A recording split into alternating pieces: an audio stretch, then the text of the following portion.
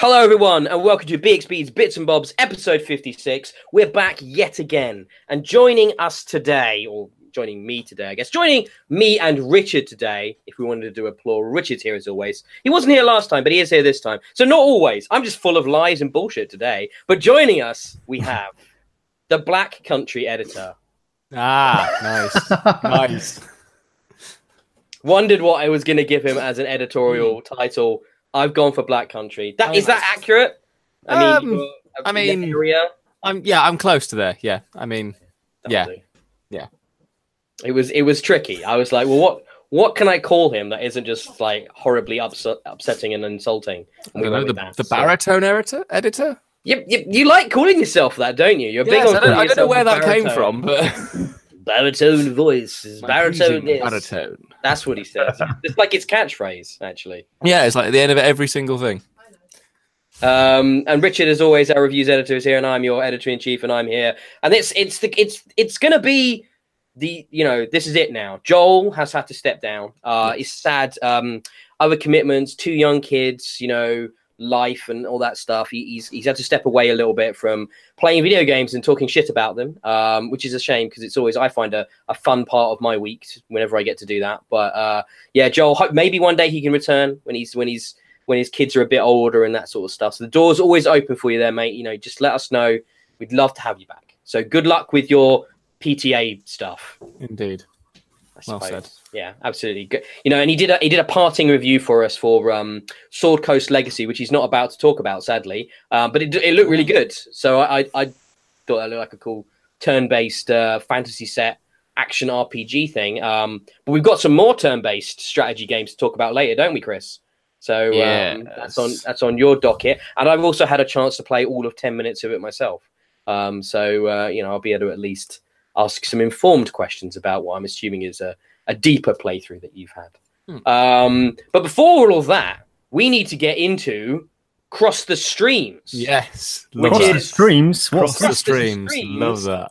Which is the name Richard came up for our Was Untitled What We've Been Watching segment, and it's now called Cross the Streams. Well done, Rich. Great name. Brilliant name. Brilliant. Well, I was looking in the notes and peek behind the curtain for listeners and watchers. In the notes, it said, we need a name for this for probably 2 years. And I thought, I'll try and think of a name and just chuck one in. When I turned up to my first podcast, I think it was like number 54 or something. Mm-hmm. And it said in the notes, we still need a name for this bit. I was like, after 54 goes? I don't think we did it as officially for like the first 30 or 40. But yeah, it became something we were always talking about what we'd been watching.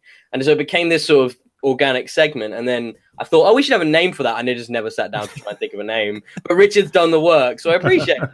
One less thing for me to do. Thank you, Richard. Appreciate it. It's a great name. We really like it. I see. If you have any feedback, send us a comment on Facebook or Twitter or in the show post, and let us know what you think of Richard's name choice. If you hate it, by all means, let us know. It'll be fun. Just wait for all the Ghostbusters. Never cross the streams. Well, the other thing with crossing the streams is when a bunch of guys go to use the urinal at the same time, isn't it? Yes. So that would be the other one that usually comes up. You never cross the streams. That's the one I have in mind. If you try and sword fight with someone at a urinal without knowing them, it's probably going to end badly. Just saying. At least wet shoes, possibly a punch in the face. Going confident. That's all I'll say. Going confident. That's all I'll say. That's Chris's now untitled life advice and love advice segment. Go in confident. Just go in confident. That'll get you through most situations. / don't take no for an answer. I like it. You added that. I'm just associating myself with that bit. Chris, it was strongly implied. Settle down there. It was strongly implied. So should we talk about what we've been watching then? What we've been watching. I've been watching some old stuff while I've been sick at home on my holiday for the whole week. I've watched a load of. You guys seen Community? The sitcom from the early 2010s. You know what? I haven't seen it. I have not, no. Is it on Netflix now? 4OD. So adverts, annoyingly. So this is where kind of Donald Glover got his break.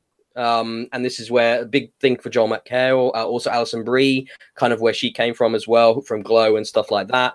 And it's a sitcom set in a community college, and it starts off season 1 is quite sitcom trope heavy, but then they start to lean more and more on this sort of pop culture influences and references that become whole episodes around them deconstructing genre conventions to do with anything from sort of police procedurals to crime mysteries, fantasy settings, science fiction. They do a zombie episode, for example, and they just deconstruct them all in very clever ways. It's written and created by Dan Harmon, obviously now very well known for Rick and Morty, with Justin Roiland. And also his creative partners with this were the Russo brothers, who directed a lot of this, and then of course went on to be the Marvel guys that made Captain America: Winter Soldier and now Avengers: Infinity War and stuff like that. So a lot of creators got a really big break on this show. This is kind of where they honed their craft and found their vision and their voice and stuff. So it's interesting from that perspective, and it's also just it's a very interesting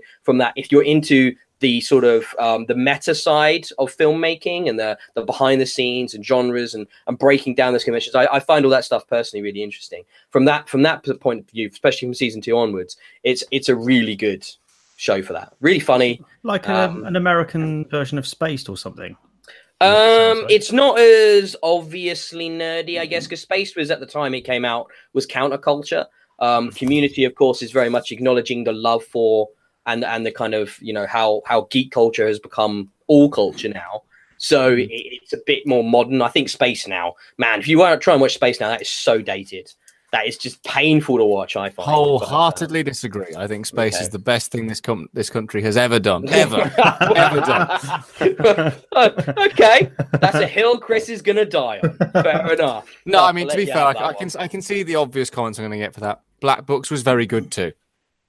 To me, it's dated like Red Dwarf is dated. I find both of them difficult to watch now because they're such products of their time period. But I mean, if you live through them, I guess you can look at them with nostalgia. But I think if you introduce them to a 19-year-old now, I think they're going to find them very, very odd. Do you know what I mean? Yeah, fair. Whereas Community still isn't that old. It's 2010, 2011, that sort of thing. So it still works this day. I recommend checking it out. It's really good. Does somebody else want to talk about something they've been streaming so I can have a cough break? Thank you. Well, if we're doing a cough break, shall I jump on that? Or how's your throat going, Rich? It's tingling. My spider sense is tingling as well as my cough. So I was going to talk about Venom, but you first. No, go for Venom. I think Venom is more interesting than the 3 I've got. So okay, I watched Venom yesterday, and for people who don't know, Venom is a superhero movie or supervillain movie, I guess, about I'm not a comic book guy, so we might want Ben to chip in when he's not coughing. But Venom is Spider-Man's arch nemesis, or one of them. He's one of his many rogues, is how I describe him. He's one of the ones I like the least as well. So he's a product of the 90s dark, edgier comic book era. Yeah, and he is dark and edgy, but still somehow wants to trade on the wisecracking fun roller coaster vibe of the Spider-Man movies, and it really doesn't work. So Venom's like this alien thing that comes from space. It's brought back by human astronauts to study. It escapes, and then it becomes like a parasite taking over human bodies and imbuing them with powers. So that's what Venom is like a sentient parasite that takes over. What's the guy's name, Ben? Brock. Eddie Brock. Yeah. Eddie Brock is a journalist looking into this company that's doing dodgy stuff medically. They end up having these parasites. Brock gets infected with one and becomes Venom. And it's about him taking down this company and saving the Earth, basically. I had a real problem with the sort of tone of it. You've read some of the reviews, haven't you, Ben? And I think I didn't read them until after I'd seen it, but they're pretty much on the money with it. The tone just doesn't stay in one place. It feels uncomfortable and lurches from funny to dark, macabre and violent the next. And it doesn't settle anywhere that is predictable and comfortable for the viewer. it just wrong foots you all the time. So one minute it's almost like Aliens sort of set up with, parasites crawling up and down walls and jumping out at people and stuff like that. And then suddenly Venom has its own voice and is wisecracking and making funny comments like Spider-Man might. And I couldn't work out where it was going, how it wanted me to feel, if it wanted me to feel at all, or if it was just an exercise in playing out this character to set up the Sony's extended Marvel universe, which in itself is a really weird concept. So Sony own a bunch of characters in the Spider-Man sort of universe. This is the first of those movies, so I think there's going to be a series of them. Carnage is sort of teased in the movie as well, so I think there's going to be a follow-up to that. But they're not going to link into the Marvel movies themselves. Like, if you can't commit to the violence for Venom, you can't make a Carnage movie. Carnage is the symbiote attached to a serial killer. I mean, the whole point is that he makes Venom look like a nice guy. Yeah. You can't make anything with Carnage. That's just insane.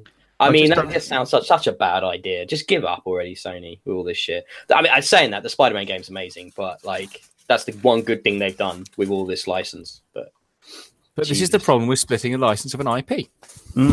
This was the product of Marvel nearly going out of business in the 90s. Yeah. And they had no choice. They had to do this or disappear entirely as a company. So they sold off all their film rights, and they've been able to buy a lot back.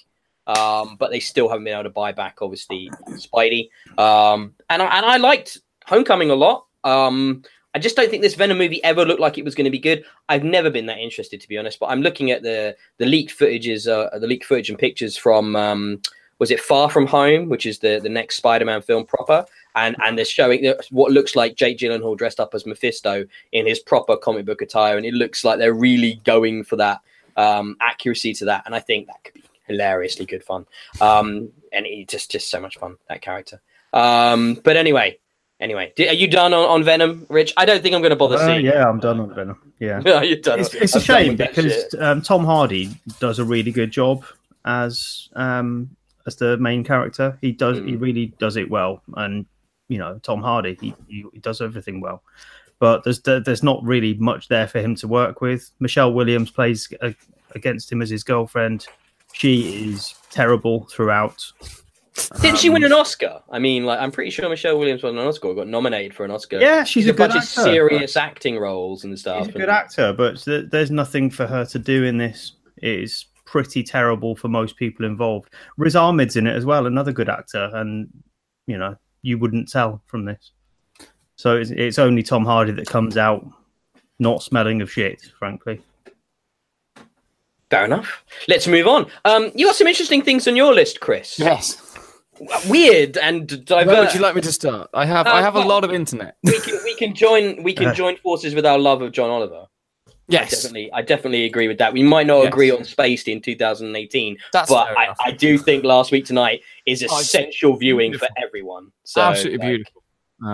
Well, I was one of the unfortunate few who, when, for whatever reason, the Last Week Tonight channel stopped being able to upload its videos weekly as far as the United Kingdom was concerned on YouTube, I got completely stuck. So the only reason I actually have the ability to watch John Oliver, thank heavens, is Charlie, who is sat just over my shoulder there. What? Are you hitting the dog? But yeah, because when I moved in here, she had Sky, so I can actually. She suddenly said, "Oh, I can record that for you." I was like, "What?" So yeah, but yeah, obviously it's been taken over by Brett Kavanaugh this week, and Charlie was actually saying apparently he's just got in, he's close to getting in. Did you see the Matt Damon SNL? Yes. I mean, it just sums it up perfectly. The whole thing is just, at this point, there's nothing coming out of American politics that surprises me anymore. I studied it when I was at university, and that was during the post 9/11, and that was crazy in itself. But this is the whole nother level of insane. That it's like an extended South Park episode. It doesn't seem real half the time. but it is, and it's fucked up in so many ways And that they could appoint a man like that into a position like that, and you're just like, what? That's one of the reasons why I don't think it's the last series of South Park, but the series prior, it must be with Member and all that sort of stuff, where they basically did the Trump campaign. That whole series was beautiful and perfect because they didn't have to do any work. They just had to change the names and places. Except the problem was that they got into there is like everybody in the left-wing socialist media, they didn't think he was going to win. No. And then they wrote themselves into a corner with a joke failed of the entire season because he won. and it was just like, oh shit. Have you guys seen the new South Park episode, by the way? I haven't, no. Oh man, they tackle gun crime in schools, and it's incredibly depressing and upsetting. The whole gag is that there's literally like a shooting in South Park Elementary every day, and it's got to the point where the kids don't even acknowledge it anymore. It's just normal life. Yeah, and there's only one South Park character that thinks it's crazy, and everybody else is just like, is she on her period? And it's literally how they treat her, and it's like, this is so fucking depressing, and yet they just nail it to the wall, and it's just like, that was one of the better ones of the last few years. They really fucking hammer it to the wall. But no, it's Last Week Tonight. Everybody should watch Last Week Tonight. Highly recommend it. Really recommend it. It's super, super good. It's funny. You feel like you're learning stuff, but you're entertained. And also, John Oliver in Community. First 2 seasons of Community. He plays a psychology professor at the community college. Random connection to what I've been watching. There we go. As well. But yeah, definitely worth watching. I'm going to touch on it quickly. I think something else we can all agree on. I've watched Lord of the Rings and Fellowship of the Ring extended editions. Still so good. Still so good. Yep. Like, that holds up surprisingly well. A couple of bits with the CGI is starting to look a bit dated, but the use of the bigatures, as they called them, the practical effects, it's still amazing how much they got out of so little. Like these relatively small budgets and how that production works. It still just amazes me to this day that those films are as close to perfect as they are. My favorite little story about the tech of Lord of the Rings. You know, in the third one, slight spoilers alert if you haven't seen it. But I mean, if you haven't seen it by now, you're probably not going to see it, so it won't affect you anyway. Thank you, Charlie. But the bit in the third film where Faramir is put on the pyre to be set alight, to be burned, because Faramir thinks his son has died. Obviously, Gandalf rides in on Shadowfax, smashes the doors open, and knocks Faramir off. Obviously, the horse is not going to go anywhere near actual fire because it's an animal and sensible. So, do you know what they did? Do you know how they did it? Probably, but I can't remember. But go on. Most people, when I ask that question, they go, "Oh yeah, it must have been CG," because they did actually write. The films have been It took so long to film the films that actually someone wrote the program during the time of films to do CG fire, which they added to the Balrog in the first film. But that's a whole other thing. But actually, what they did was they didn't want to CG the fire; they wanted to get it as real as possible. So what they did was they used a Pepper's Ghost effect. They put glass around the pyre, had a fire about 100 foot, not 100 foot, about 10 foot that way, and just used the reflection in the glass. And that's the shot in the final movie as well. It's crazy. It's so much of that with how they shoot things like the Hobbits, with Gandalf using perspective, and so much in camera effects, which are almost a lost art that Jackson used there. He nearly died making those films. I mean, that was the commitment he made to that. I mean, and in a connection to current stuff, I just saw like the next trailer for Mortal Engines from New York Comic Con that came out today. And that's them. That's the Walsh and Jackson and Philip Reeve is directing it, but they're all involved. And you know what? That's looking absolutely incredible. I'm a big fan of those books. So I can't wait to see London wheeling around and eating things. Yeah, that's been in production for a while, hasn't it? Because I've heard about that for years. Comes out this Christmas, so it should be a good December movie. Very much looking forward to that as well. So. How did he nearly die then? He just worked himself to exhaustion. Yeah, he got really sick, lost all his weight, became this stick figure compared to the big guy he was when he started making it, and he just nearly worked himself to death, basically. Yeah. Yeah, there's a couple of interviews. If you watch in the years just after they finished filming Lord of the Rings, there's a couple of interviews with Peter Jackson where his head is the same size, but his body is scarily thin. Scarily thin. Yeah, that's commitment. That's also saying I'm going to make these films for like peanuts and somehow make them amazing. Yes, and it's just like, wow, did you do it all yourself? Like, I mean, like, did you have a crew? No, it's fantastic. Well worth watching. I try and rewatch them every 2 or 3 years, something like that. And they never fail to impress. So the films. So you do to the films what most people do, what a lot of people do with the book, which is read it once a year. The book I've read a couple of times over the years, but I prefer the films. I prefer the films. Like, I think he does such a good job. I don't feel the need to read it every time. So, and Richard, Tom Bombadil. Sorry, carry on.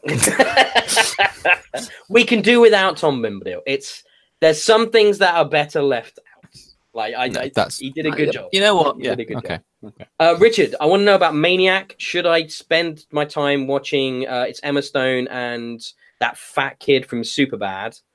Yeah, I've forgotten his name as well. What's Jonah his name? Hill. Jonah Hill. No, fair enough. Yeah, but he'll always be the fat one from Superbad, opposite Michael Cera to me. Always. That's why I remember him. That's where he started. That's where his career started. That was the first thing he did. But is it good? It looks like an interesting concept. You are always watching the slightly weirder sci-fi on Netflix, Rich. So I like it. Yeah. I'm a couple episodes off the end of this, so I've got to add that caveat. It might turn out bad. It might be another Lost, where it's one of those mental shows that sounds really good. And while you're in the middle of it, it's fantastic. If it gets to the end and there's no payoff, I don't know. That might change things. But at the moment, it's quite special. It's really silly. It's really violent. It's funny. There's an edge of David Lynch to it. It feels like Videodrome. There's so much there to unpack. I can't really explain it to you, but the basic premise is that there's this company that is developing this drug trial, and as a series of drugs, they sort of take you out of your current existence and accentuate your memories to the point that you are existing within them. So it's almost like a virtual reality thing, but you're going back into your memories, reliving what you have done in the past to sort of confront trauma. And the Jonah Hill and Emma Stone have traumatic events in their life that they relive. They meet in this trial, and for one way or another, they become connected. So their histories, their memories, their consciousness start to overlap in these tests, and it becomes very weird. I don't really want to tell you much more about what happens within that, because you recommend checking it out. It's really surprising. Some of the things that happen are just totally off the wall.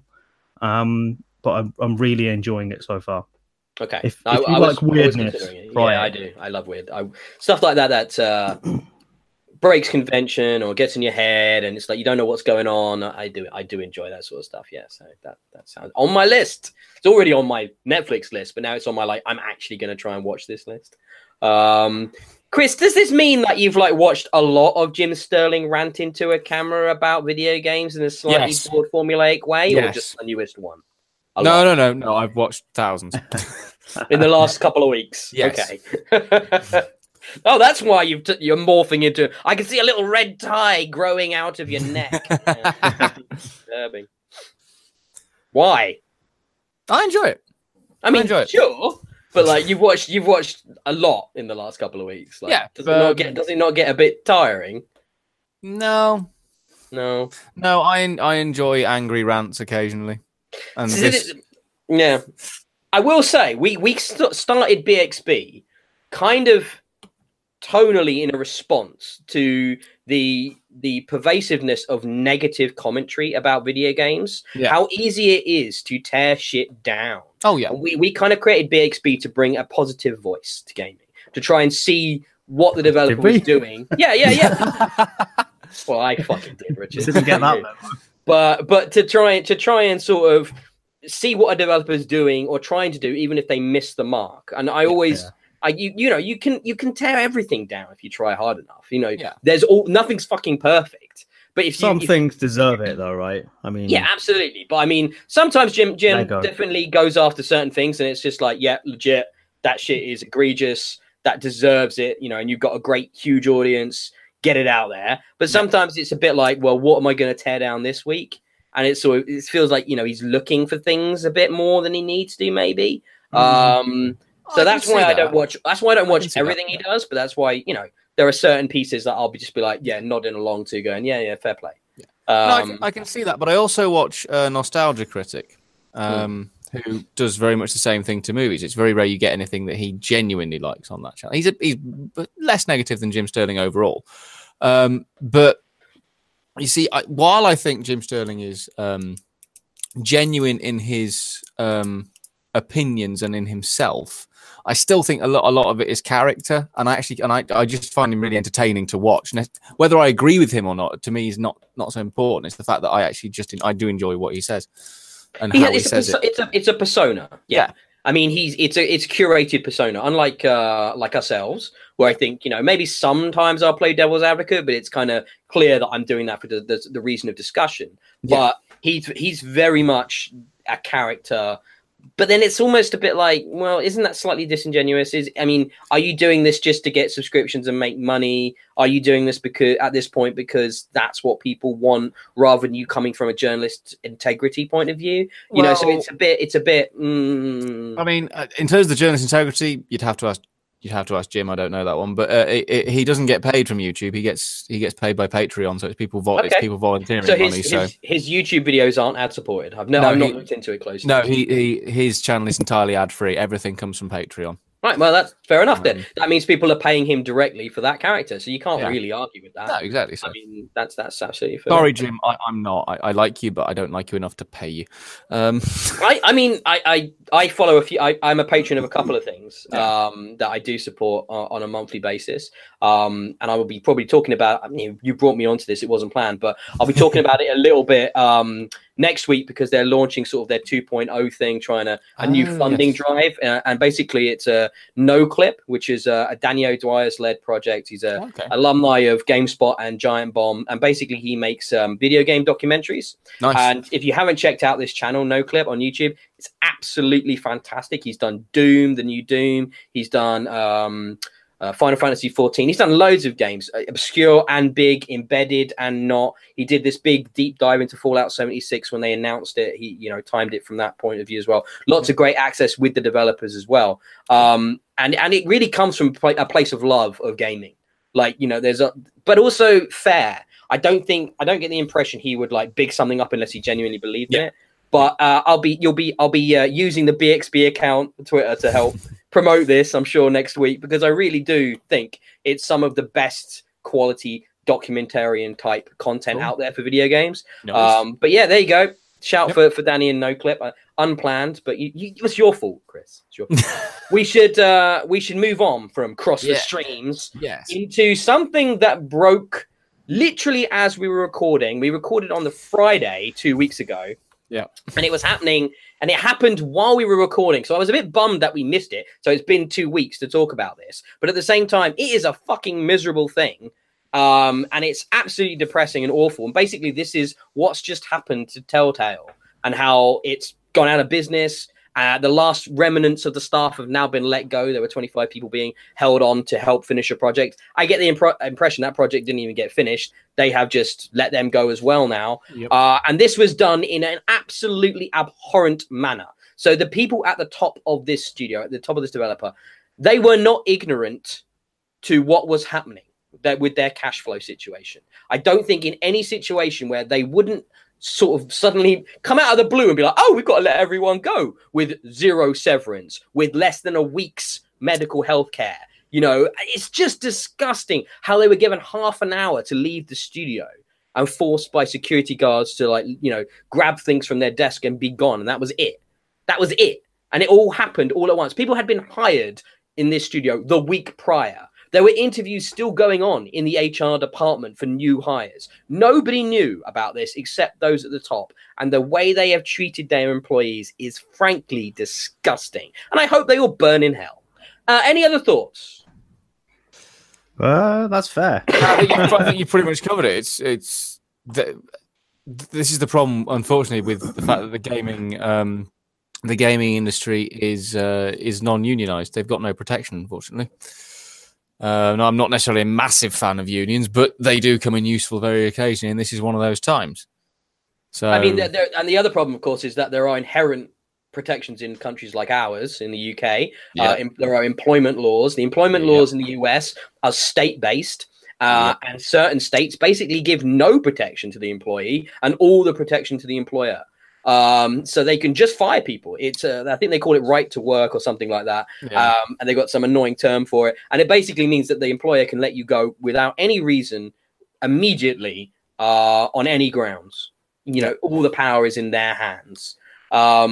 There's a class action lawsuit has been filed against Telltale. So people are going to try and sue them, but it's going to take them years, you know, and they might not win if the employment law isn't there to back them up. So yeah, it's just disgusting. And you know, Richard, let's talk about from your perspective. You're a fan of the Walking Dead series. You've just played through a bunch of them. You've just finished episode 1 of the final season. You were waiting for episode 2. So as a fan of this series, how does that feel for you? Actually, I haven't played any of the final series. I was waiting until it was all out. So it is now. So the 2 episodes that are released is it. You've got what you got. Yeah. Yeah, it kind of stinks, doesn't it? I'd got back into the Walking Dead from season 3, and I'd replayed seasons 1 and 2 recently, lining up for this final season. Because I'd been really into it for the first couple of seasons. I hadn't tried the third one. I thought I'll get back on that. This final one is going to be good, right? Who knows what's going to happen with that now? They're talking about whether or not someone can pick this up. A third party, another company might finish it off, but whether that's thrown into the bin now that the Telltale has closed down fully, I assume that's finished. Irrelevant, and I'm going to share my voice with Patrick Klepek and some of the left-wing media on this one from like Waypoint and stuff. Even if that happens, do not buy that. Because unless all of that money goes to the fucking people that have just been fired, you know, for their unpaid severance, unless it all goes to them, do not support that. No, absolutely. Yeah, they came out with something. What did they say? It was something along the lines of no promises, guys, but we might be able to bring the full game out. They implied that there was there were other developers that had been showing interest, and other publishers had shown interest. Potential partners, wasn't it? Yeah. No promises. No, that's a double kick in the teeth to people who've bought it, and now it's like they're doing you a favor by saying they might finish off what you've already paid for. But imagine you're one of the people they've laid off, and you're currently trying to figure out how to pay your mortgage, and then your ex-employer is telling you someone else is going to come in and do what we've just sacked you from.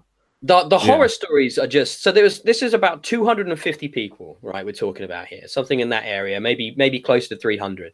And some of the horror stories, people that had literally the month prior had taken this job, moved cross country to work at this studio. And may I point out, this is in San Francisco, which is one of the most expensive places to live and work in the entire United States. So these people with families that have uprooted themselves now have no financial support and no healthcare or protection for them or their families in a part of the country that they won't be able to stay in unless they can find gainful employment immediately.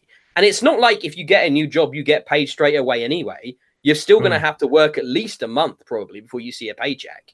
So you know, people often work paycheck to paycheck, especially in the current economic situations, especially if you live in an expensive part of the world. So these people are in, you know, you can't overstate how serious this is. It's happened to me. I've been made suddenly redundant from certain jobs in the past. And actually in a similar situation where I did move across the country to work and live in Cambridge for a video game company, which then after 6 months, suddenly without any warning, let me go and my entire team go. Right. So that has actually happened to me. So I know that feeling of utter terror and confusion and bewilderment for no reason of anything you've done, that you are suddenly out of a job and you have to scramble desperately to try and find some kind of employment, there and then. And it's just gross, man. It's the reason I've never gone back to work in the industry, because it's just, the more I've looked into it, and it's actually seemingly getting worse, not better. This was like 12, 15 years ago this happened to me. But, it doesn't seem to have improved, if anything, at all, in that intervening time. And it's truly disturbing. I'll point out we've got lots of links to lots of stories from people like Kotaku and Polygon and Waypoint on the site in the show notes. Do look deeper into this. I will point out one thing. It's gross to see gamers getting aggressive towards the developers, saying, how dare you betray us like this? We demand the rest of our Walking Dead as promised. It's disgusting. People make these video games. They don't just fucking appear in your hands. So, understand that. And this is a serious thing that is just fucked up. Like, I've been so angry for like 2 weeks as the story's developed and the more news has come out about it. It make me genuinely furious to see what's happened to these people. And there's little we can do, but except try and raise the awareness of the situation. But what it is the whole industry needs to fucking change the way they do these things. There needs to be something there for those developers. It's just fucked up. I quote unquote enjoyed the Steam discussion topic comment that was in the Eurogamer report. That I enjoyed. Can you be more specific? It was from it's on the internet, so sod this person. It was from a person called Silver, who said team should work for free. Yes, I know that sounds crazy, but this is exactly what modders have been doing for years. This is how many great standalone full feature games are created, like the mods for Total War, such as Third Age, Call of Warhammer, etc. If the TWD cast, crew, actors, and developers really cared about this franchise, they would, like they claim on Twitter, they would return to the studio, finish the remaining 2 episodes, and then call it a day. If modders can do that, why can't regular professionals? Because Ms. Silver, modders who don't get paid for their games work get paid for other stuff that they do, like their job, which is what these guys have all just lost. That's why they're not going to work for free. But you could even argue that modders shouldn't work for free. And a couple of studios have attempted to monetize mods to a huge community backlash. Like, Bethesda tried that with, I think it was some Skyrim mods and stuff about a year ago, 2 years ago. And the community flipped the fuck out.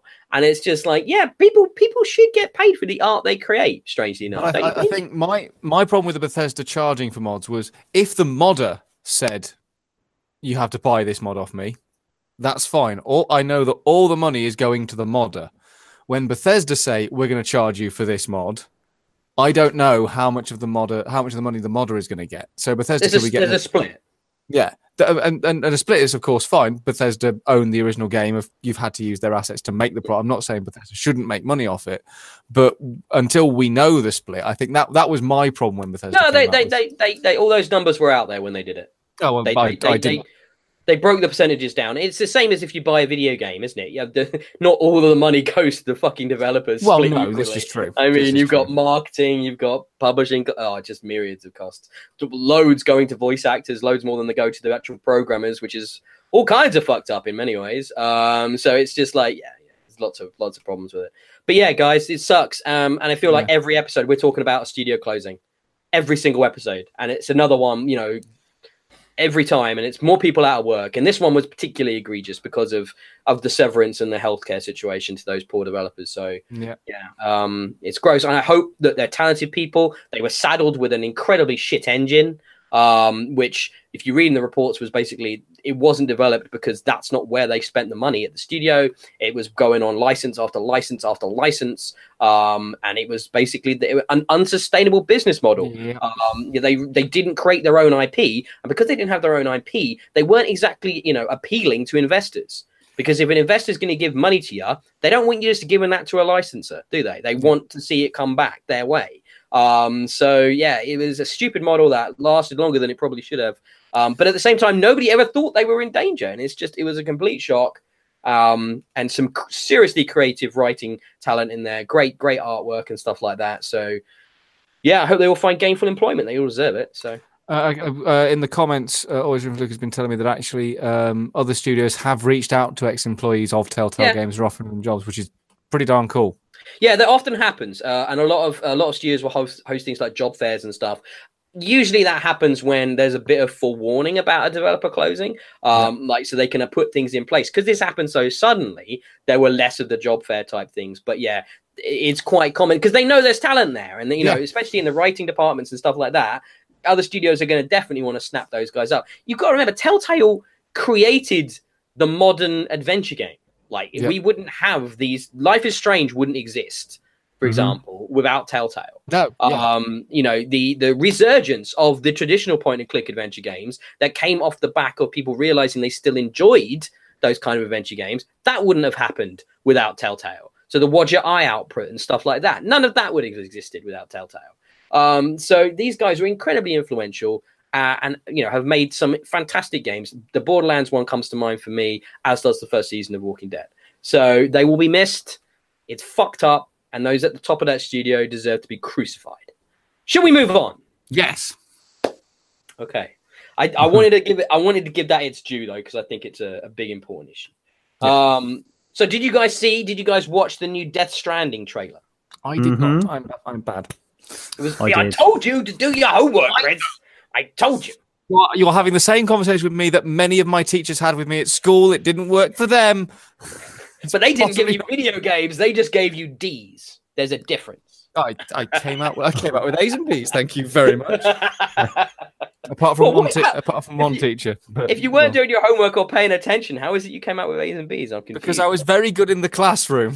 Oh, okay. I was just lazy at home.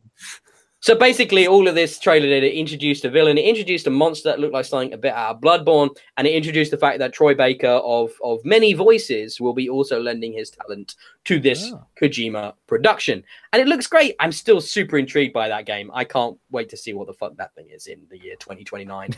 We still can't tell, can we? This was the most gamey trailer we've seen, but you still can't really tell what it is. It looked a bit Bayonetta to me. Did you not think? The gold mask and massive beasts. Yeah. Bayonetta-ish, but I still can't tell how you play it or whether it's any good or not. I see what you're saying. I got Bloodborne from it. That monster was very Bloodborne-y, I thought. And I think a lot of people have been saying the same thing, so I can't say that's the most original idea I've had there. But I mean, an idea of an enemy, of a creature.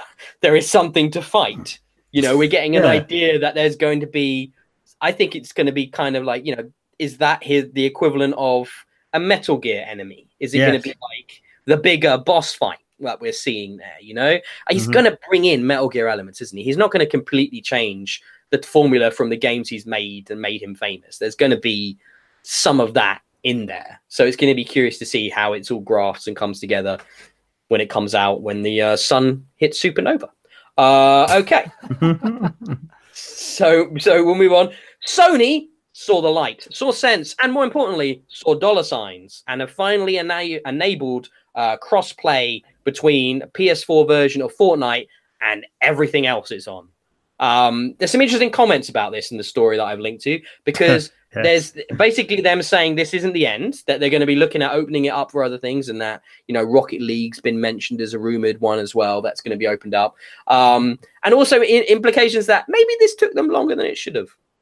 Maybe they should have got this sorted a bit quicker, you know. Yeah, they're at pains to make it sound like it's a really complicated piece of work. It's not. Maybe it is. I don't know. But because the developers turned it on. Do you not remember? Do you remember when Epic accidentally turned on crossplay between PS4 and Xbox One? I know. And then it was like they had to turn it off again. It was like, well, it can't be that hard then, can it? I mean, it's just a little bit insulting, isn't it? When they've done it already, almost accidentally. Nintendo have done it, of all people. It can't be that hard, really. Yeah. But yeah, they're still playing that line. What it is Epic and Sony have come to an arrangement about revenue. I would have thought it's about money, isn't it? Mm-hmm. I mean, it has to be. So somewhere behind the scenes there, a number has been agreed upon, and lo and behold, it works. Shock. But no, it's good for gamers. So things like console exclusivity and all of that bullshit is so dumb in 2018 for games. And so, yeah, you just want to be able to play with your friends. This is a free game. Kids just want to be able to play with their mates on whatever they've got. It doesn't matter, and that's what we're finally going to have. With the game as popular as Fortnite, it just was a bad look for them, wasn't it? It was a really bad look. So it's a good step forward, if one that was ridiculously hard to take for some reason. So with that's all. I just wanted to throw that out there. Did you guys see the leaked Harry Potter video game footage? Yeah, I saw screens of it. I didn't watch a video. I can't say I'm that excited about a Harry Potter game. That's I was weird wondering thing to make now, isn't it?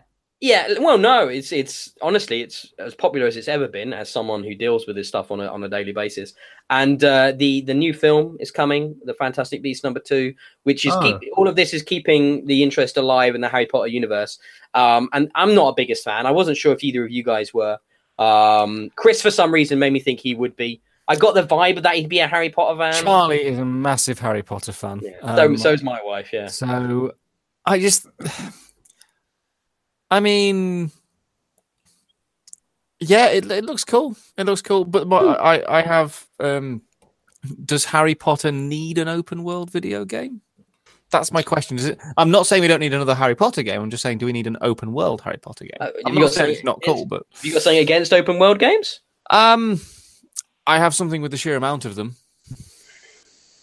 I mean, isn't it? If it's a world you want to experience and get lost in, isn't that compelling? Isn't that? I mean, don't get me wrong. It will sell. It will sell, and if it's well made, I will probably. Well, I'll pick one. I'll probably grab one for Charlie anyway, and I'll probably have a go on it myself.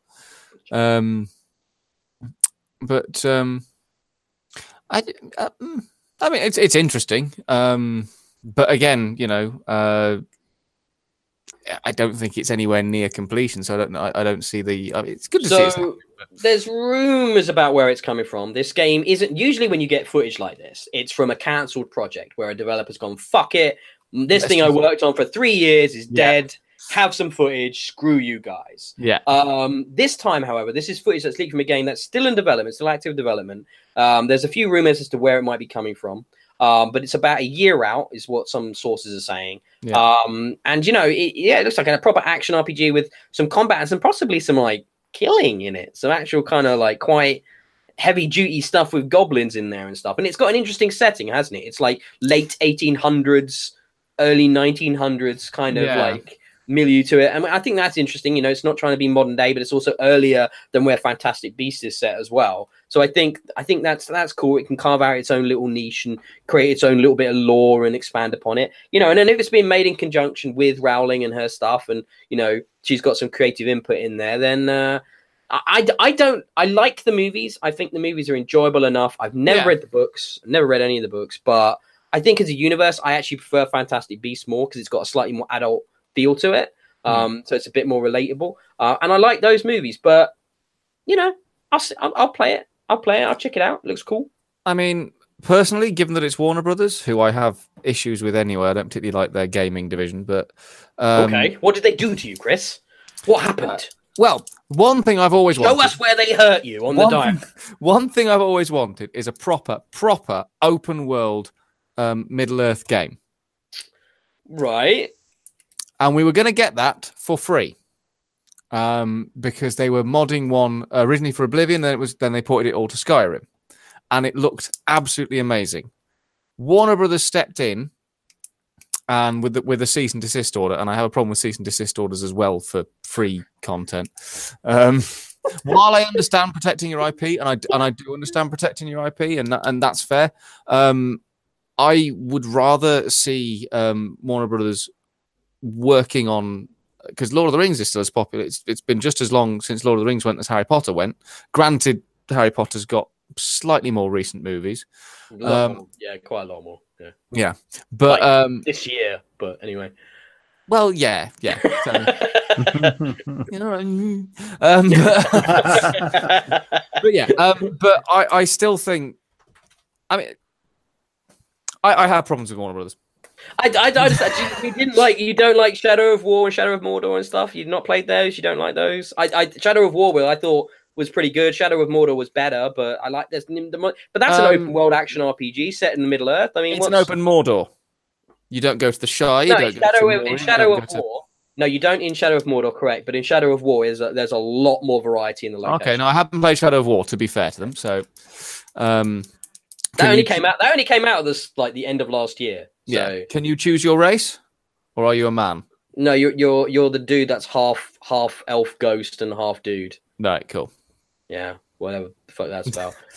But you can, yeah. It's weird because it's like Warner Brothers and Monolith just taking incredible creative liberties with that property and just making shit up. Yep. Like Shelob is a sexy lady in Shadow of War. She isn't even a spider, and it's like, what the fuck? It's so you can feel like you want to fuck her. It's like if you want to fuck a spider, it's kind of weird. But if you want to fuck her and she's a spider that turns into a sexy lady, that's okay. No, that's still weird. I mean, well, yeah, but Middle Earth still weird. Middle Earth. I mean, granted in Middle Earth, but no, I mean, more power to the Harry Potter fans. Yeah. I mean, Richard's got nothing to say on this. I'm slightly more excited by this than I was by Harry Potter Go. Oh God! Oh, just no. And I'm definitely more excited by this than the last news item, which was about Fortnite. So, yeah, none of us are Fortnite. But I've tried, mate. I've tried, and it's just like, just don't care. No, just rather play PUBG. Like, oh. What now? You are, right, you are opening yourself up for fire there. Because people love Fortnite more than PUBG, but I think PUBG is a much better game. But there you go. So good news now. Good news. Yes. Toys R Us is coming back. Maybe, sort of, kinda. weird sort of news story. This it sort of quietly came out that the guys that were kind of closing it down, selling it all off, breaking it all apart, decided not to, and they're actually going to try and relaunch the brand and the IP and kind of bring it back instead of getting rid of it because it was too much of a valuable property to completely destroy. When they tried to change the advert a few years ago, that's where this has come from. New name for Chris, Conspiracy Chris. From now on. Yeah. So I have no idea what you're talking about. I can't remember the last time I've seen a Toys R Us advert. Do you remember the Toys R Us adverts from? I mean, we're when we were children. Yeah, the whole song. Toys R Us, Toys R Us, Toys R Us. That has been the song since then, forever. And about 5-6 years ago, Toys R Us released a statement saying we're changing the Toys R Us jingle, and everybody went mental. It was one of the most brilliant pieces of internet madness I've ever seen. Everybody on every social media was saying, no, you cannot do this. And that's why I reckon their stock started to fall. That's probably true.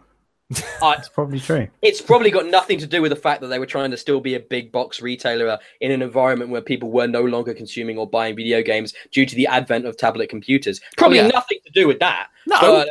But just the advert, man. Yeah, fuck that advert. Seriously. I will be proven correct one of these days. I'm not sure on what subject, but I will be. We'll talk about simulators at some point, and I'm sure you'll be... Poop. There we go. Yeah. So good news, yeah? I mean, we'll see what happens. Great news. But, news. Well, I'm not sure it's quite news yet. I mean, we don't know what form they're coming back. But it also... Woolworths came back, technically. Wouldn't this also be the same kind of news as, like, if I just turned around to you and went, oh, actually, Telltale's coming back. They're not going to rehire any of the staff that they fired, but they're going to come back and they're going to bring out the rest of the Walking Dead the final season. Is it kind of like that? I mean, like, if you think about it, Toys R Us has come back, but they fired all their staff. They've got rid of all the shops. So whatever comes back doesn't help all the people that they just fucked. Did Toys R Us give their employees severance pay? Oh, I'm sure they treated them better. Yes. Absolutely. It wouldn't be hard to treat them better than what just happened. Well, no, this is true. I mean, like, oh my God. And they knew that was coming for like the best part of a year, didn't they? Yeah. So it was a long process. Yeah. But still, it's kind of, we'll see what happens. It's not news, but it could be good. What's moving on to the next bit? I want to talk to you guys about this, and that's slightly broader thing. Are you guys familiar with The Witcher? Yes. This is an interesting story. Are you familiar that it was based on a book series? I wasn't until this story came up, but now you were not. You weren't. Okay. No, I wasn't. Famously, the author. Has anybody got the author's name to hand? Andrzej Sapkowski.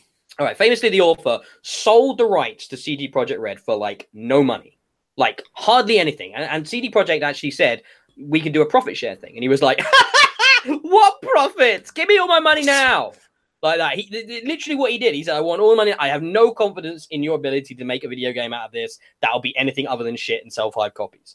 He's kind of famously been a dick about it. But now he's sort of like got in touch with his lawyers and contacted them and gone, Actually, I think I should have $16 million due to how well The Witcher 3 did. And Project Red have gone, no.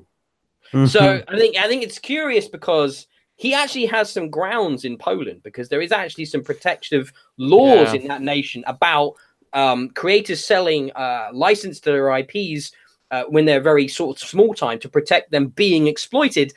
That he really wasn't. They did try to give him the deal that would have netted him probably considerably more than $16 million.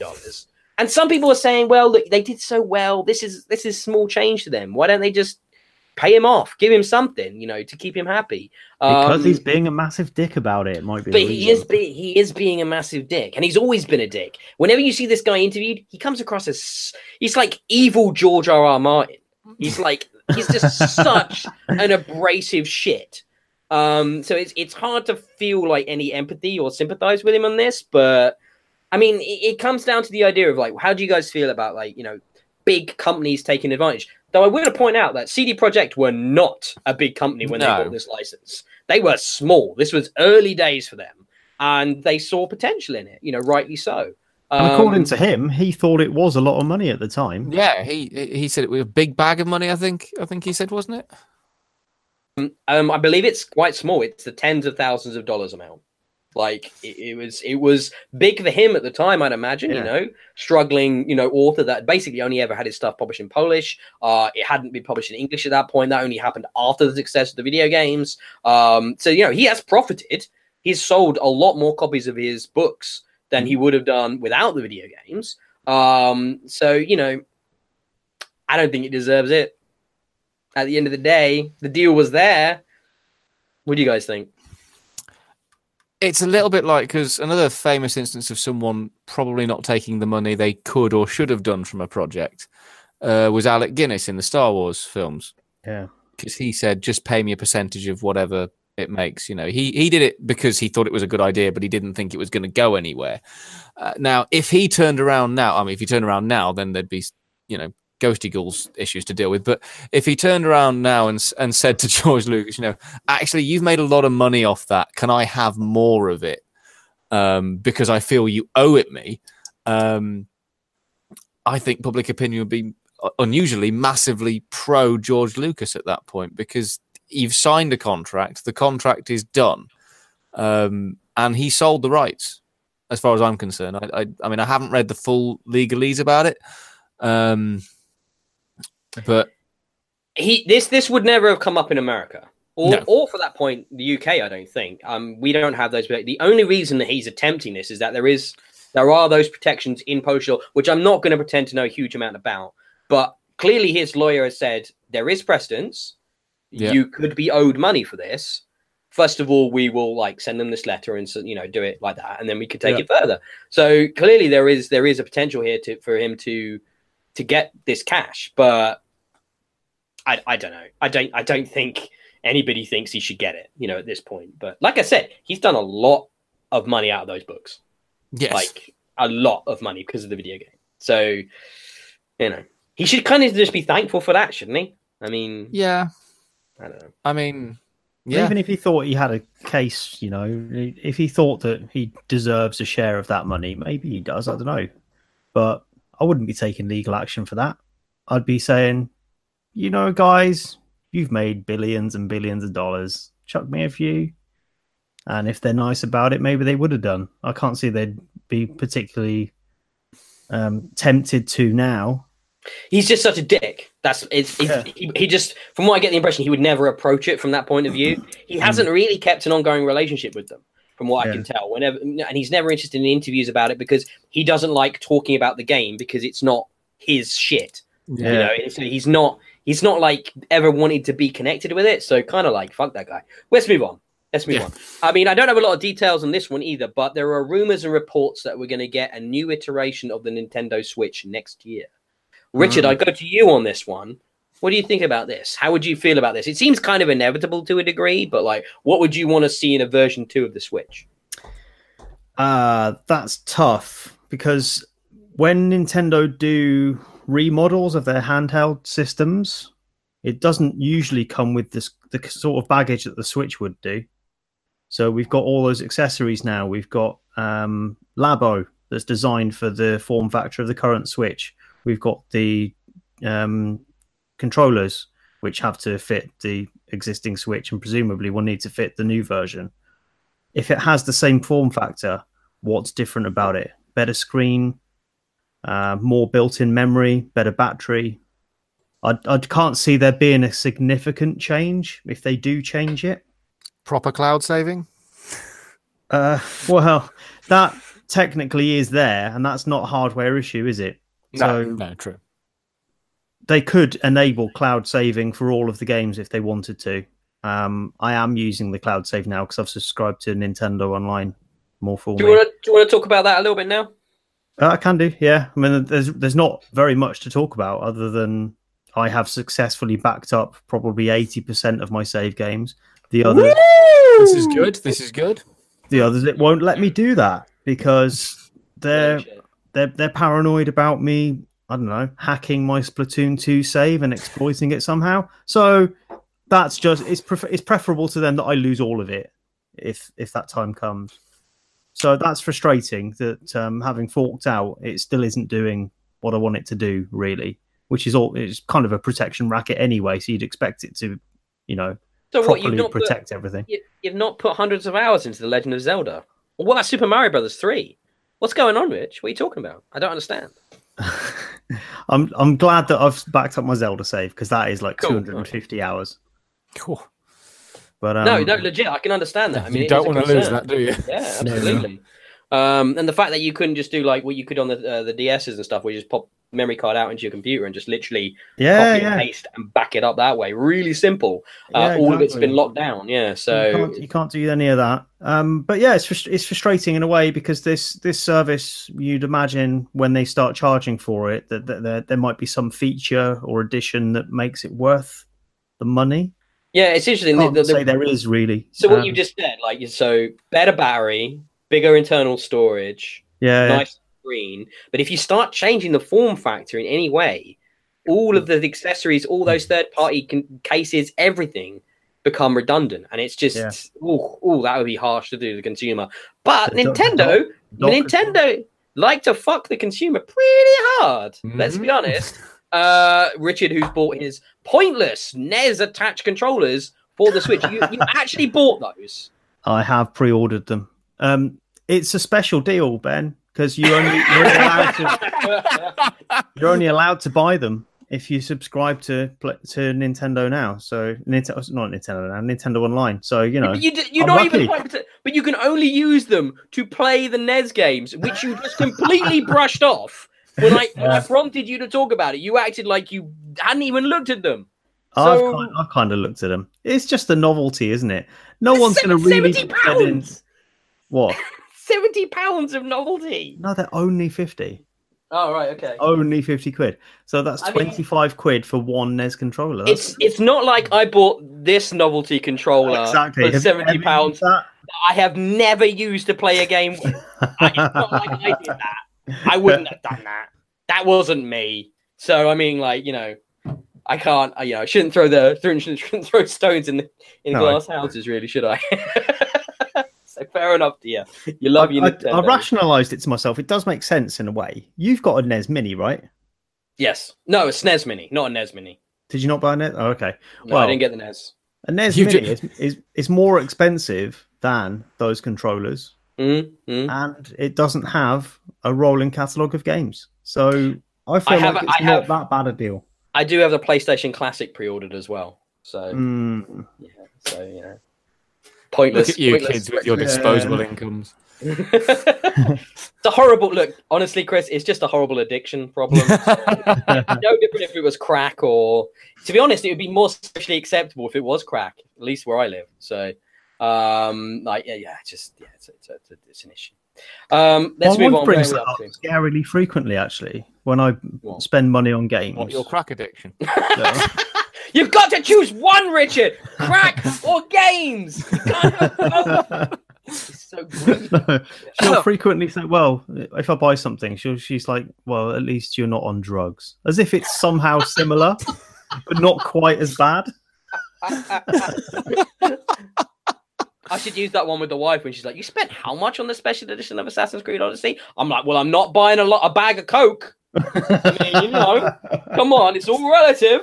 I'm like, you know, just remember that, not cocaine. Right, Switch might be happening. Moving on.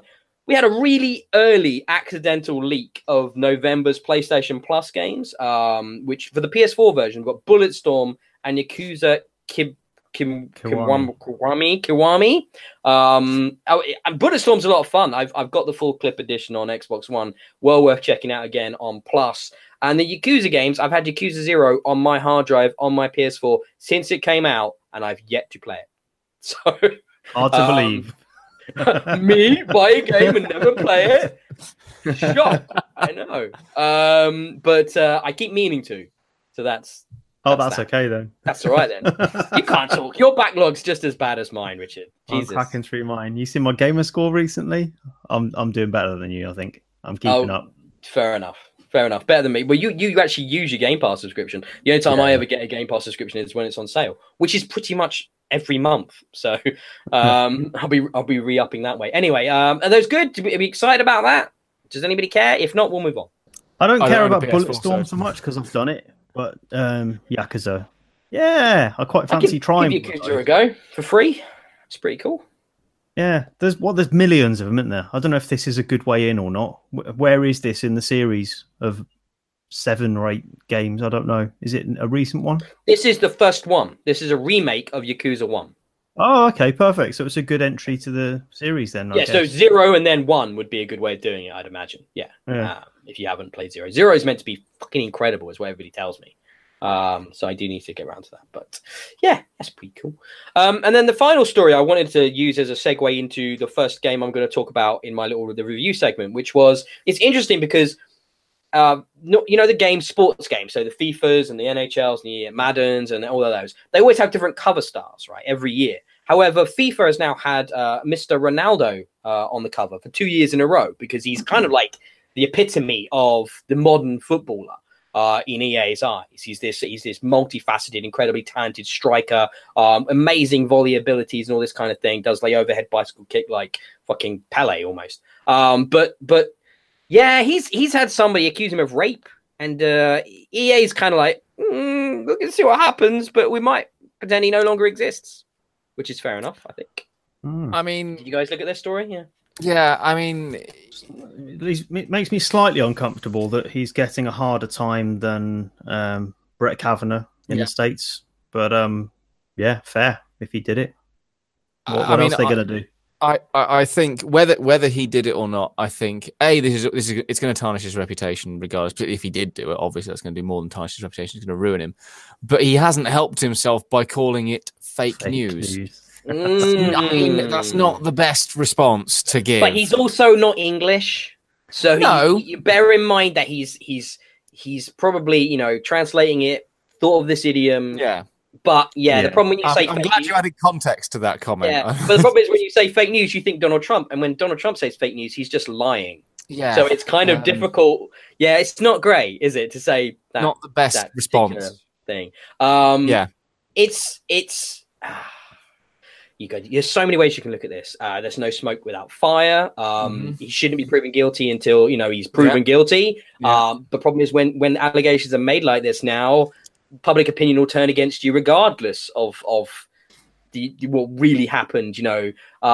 Is it a spurious accusation? All I can say is, as a footballer goes, and as someone who's kind of into football a little bit, he's pretty squeaky clean. He's been a real role model at the top of the sport for a while now, and he's never really had any big allegations against him like this. A lot, you know the types of footballer that do have these issues that have come up, and they're shit. They're thick, right? Most footballers, so they're terrible at hiding the fact that they're a scumbag or that they're sexually abusive or that they beat their wives. And they all get found out and they all get caught for multiple reasons, because they're thick and because the press go after them. Right. Yep. So you've got to remember that this guy has been in the public eye for a really long time. And anybody that wanted to get dirt on him has tried for a really long time. So, I'm not trying to defend it because it could be true. But at the same time, try and bear in mind that it could be bullshit. Yeah. And obviously, if it's true, he deserves to be fucking tarred and feathered and destroyed. But he so has tricky. Said more than fake news, to be fair to him. He has, yeah. I mean, he's filled in the blanks a bit more than that. He just flounced out and went, fake news! And that was it, gone. That was it. No, more than that, yeah. My clear conscience will allow me to await with tranquility the results of any investigation. Tranquility. That's not English speaker naturally. I mean, just better. No, but for someone who isn't an English speaker, if he said that in English, not in his mother tongue, and via translation, but whichever way he said it, that is a beautiful way of putting "I didn't do it" on the internet. Yeah. You see, bear in mind that if it was an English footballer accused of this, right, that he'd basically point at the picture of the woman and go, "Fuck no, mate, I wouldn't bang that bitch. She's well ugly." That would be the defense that you'd get from a British footballer. So, bear in mind that, he's got a bit more class, a little bit more bearing, So, look, he's a talented guy. And off the back of that, I want to briefly talk about FIFA because I need to have a break. I'm getting pretty knackered. I want some of you guys to chat in a second. But yeah, I want to talk about FIFA 19. We're going to talk about some actual games now. Yeah, talk about some actual games. Wow. Well, this is all the huge amounts of cool news we just talked about and important news. But we're going to talk about some games now, Richard, as well. What we've been playing and reviewing and stuff at the site. FIFA 19, guys. It's another FIFA. Much like when I mentioned NBA Live last time, it's another NBA Live basketball game. However, I actually gave FIFA 19 4 stars. I didn't give it 3 stars because I think it's a really good FIFA game. It's a really good example of this franchise. It's more accessible than the previous installments have been on the current generation of hardware. The onboarding is fantastic. The way it brings new players into things like the Ultimate Team modes is not overbearing, not too slow, but at the same time, I actually felt like I understood what the fuck Ultimate Team was for the first time ever, which was actually really good fun. And I could see myself spending some real time in that mode. I also weirdly enjoyed how they've now put interactive cutscenes in for negotiating contracts with new footballers joining your club, which is a strange thing to enjoy, but it also feels like it brings a level of realism to the actual management of your club in that mode. And you get to properly hash out deals with the different players who've got their representatives with them and stuff like that. That was really cool. And then the game of football itself feels arcadey and fun and accessible. And, it really conveys what the modern sport is about, showing off moves and trick shots and doing crazy awesome shots into the top corner of the net, the fast break nature of the game at the moment. And I had a great fun playing as Manchester United, using my huge transfer budget to buy every England player from the starting 11 at the World Cup. And I was like, I'm just going to have the England team because they did really well and I have a lot of respect for them. So yeah, I was able to create my fantasy team that way. I'm enjoying Ultimate Team. It's a really good game of football. It's made some really good changes. I can't speak to the minutiae. I'm not even going to try to do that. All I'm going to tell you is I had fun. I am not a FIFA expert. I am not a football expert. So I can't talk about how the tweaks on this control method or this shot clock timer and this button that does this if you hold it or double tap it twice and things like that. I'm not even gonna touch that shit. All I'm gonna tell you is I had a good time. I think it's the best example on the current generation of hardware of the FIFA franchise, which I've played all of them to date so far on the Xbox One. Go out and buy it if you want to. If you're into football, this is the game, isn't it? Really, it's the only game in town. So it's a good one of those. Any thoughts or questions on FIFA? No. Cool. No. No, I've not played FIFA for a long time. I think the last one I bought was FIFA 14, which I bought on the proviso that you would play with me, and then you never did. Sounds like me. Yeah. So However, never thought I'd bring that up 5 years on. I would say if you want to try it, Rich, it's one of the ways I've been trying a bunch of the sports games this year. Is EA Access. Really good. We get a 10-hour free trial for all the games, basically, don't you? Which gives you achievements and everything, and then progress carries over. And it's like $2.99 for a month or less than 20 quid for a year of EA Access. I've had an EA Access sub since it started. I think it's a really good value way of picking up a lot, like all the EA games. Okay. So really, if I really get good. an When they're doing EA Access subscription, you'll play with me, will you? only if I can beat you, which I'm pretty sure I will. To be fair, You probably will. I know I'm going to be better than you. That's fine. Yeah. We'll do that. I will play with you. Why I don't might you beat tell us? you at NHL. Yeah, I was going to say, why don't you tell us about football on ice, which is what Yeah. NHL is. Oh, it's better than football, mate. NHL. Is it? Go on. Proper Tell me video why. gamey. I've reviewed a couple of these now. I think the last one was a couple of years back, so I've had a bit of a break. But NHL 19, I really like it. I used to love Speedball back in the day, the old Bitmap Brothers fantasy violent sport classic from the 90s. And ice hockey strikes me as quite similar to that. Or I guess that was similar to ice hockey. I guess that was around before Speedball. But NHL 19 is another good one of those. Better than the last one I played, actually, because it's really accessible. You talked about the onboarding in FIFA. This does a really great job of it as well. I mean, there's the usual sort of tutorial stuff that you expect, but they do a good job of that. There's not too much to get through before you can play a proper game, but it does go through all of the basics and a bit beyond that as well if you want it in the tutorial, and it's painless. And it does just enough to tantalize you into thinking, oh, you can do that as well, can you?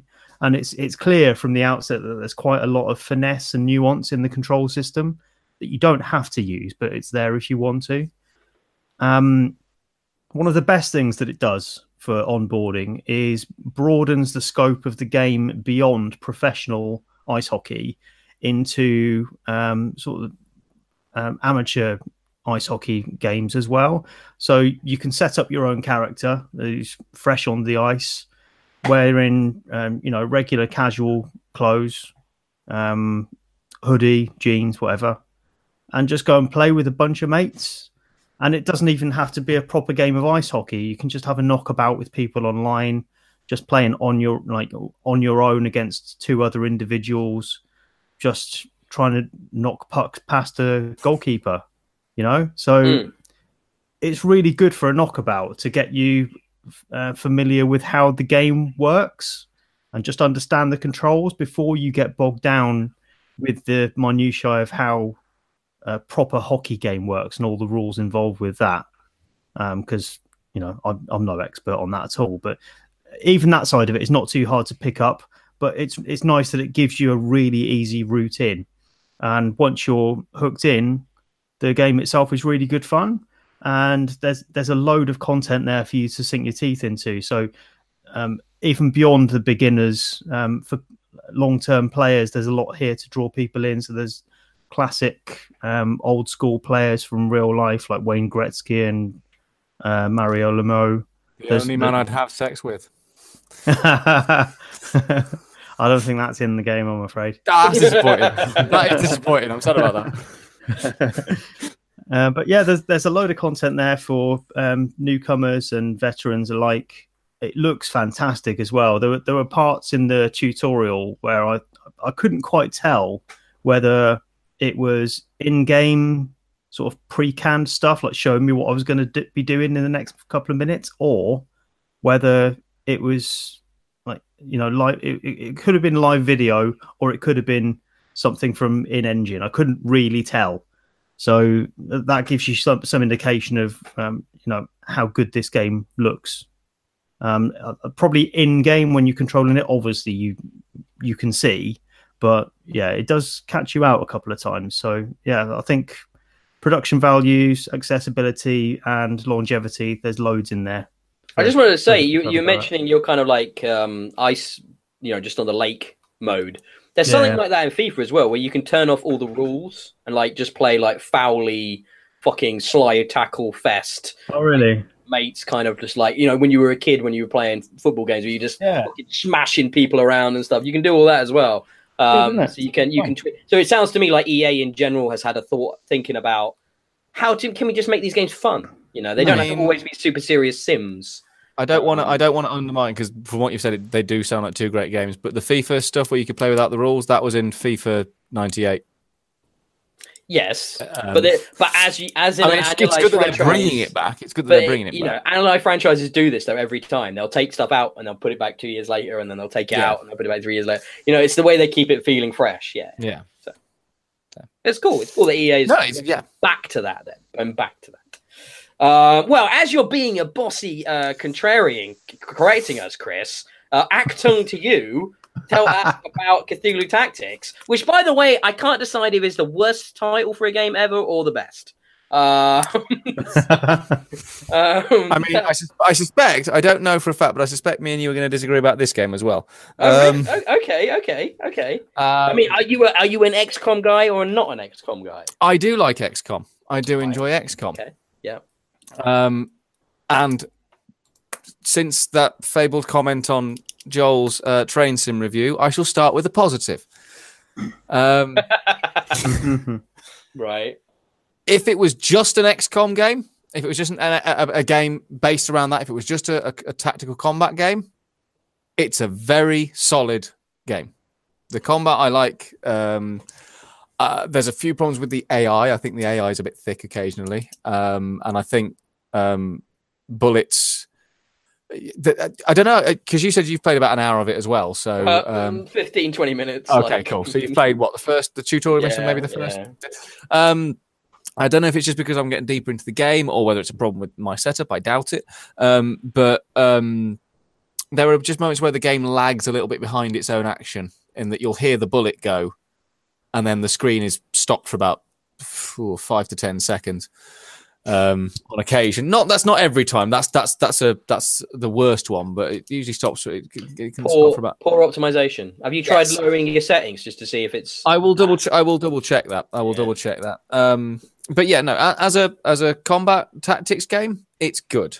That's all I know about it so far. That's the bit I liked. Yeah. My problem with it is that they've linked it to the Call of Cthulhu tabletop game, and have barely made it. It doesn't feel like the tabletop game at all. And I know it's a computer game. I know you're not going to get a perfect transition, and obviously it's a particular type of computer game as well.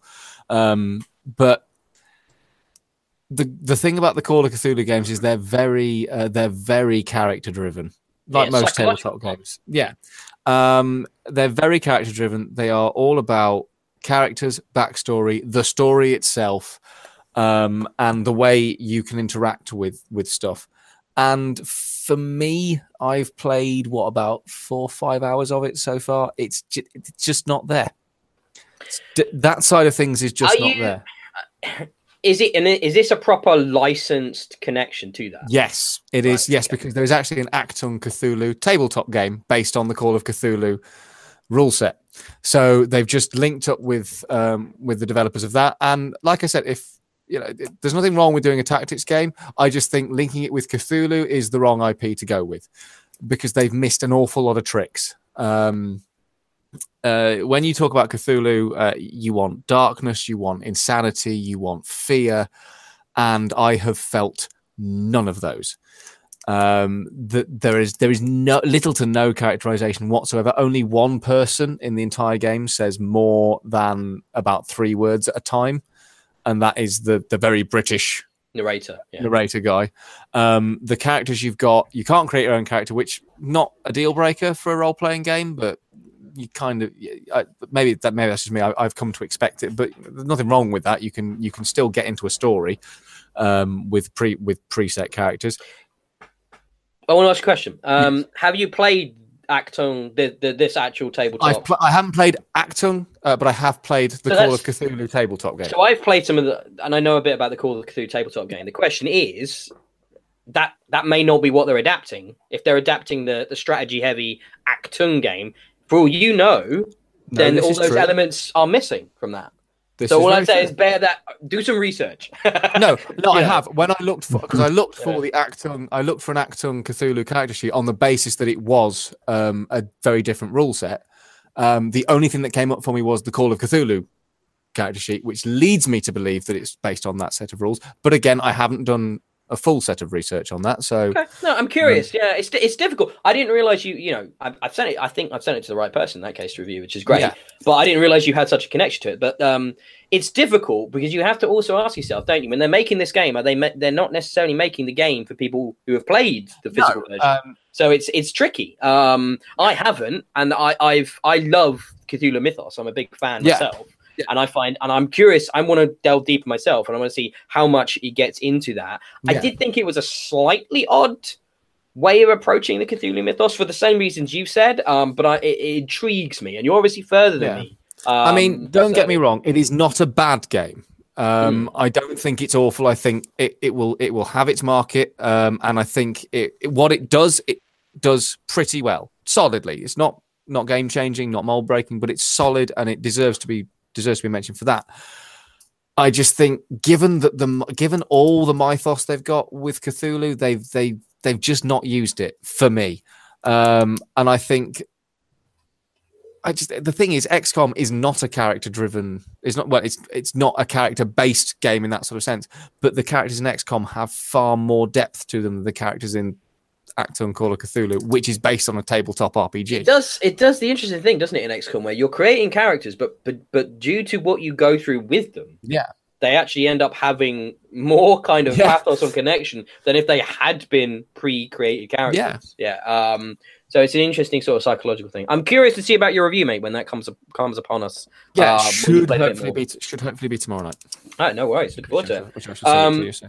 Quickly touch upon I made a mistake here. I'm a big fan of Victor Vran, the isometric action RPG, and it's actually, I think, free at the moment on Xbox Live. It's Games with Gold, well worth checking out. But I missed its release on Switch entirely, so I reached out at the start of this week to the guys behind it. I was like, "Look, I know it's been the best part of 2 months, but I'd like to draw people's attention to the Switch port you've done of this because it's a really fucking good game, and it's still good fun on the Switch. The Switch version has a few performance issues."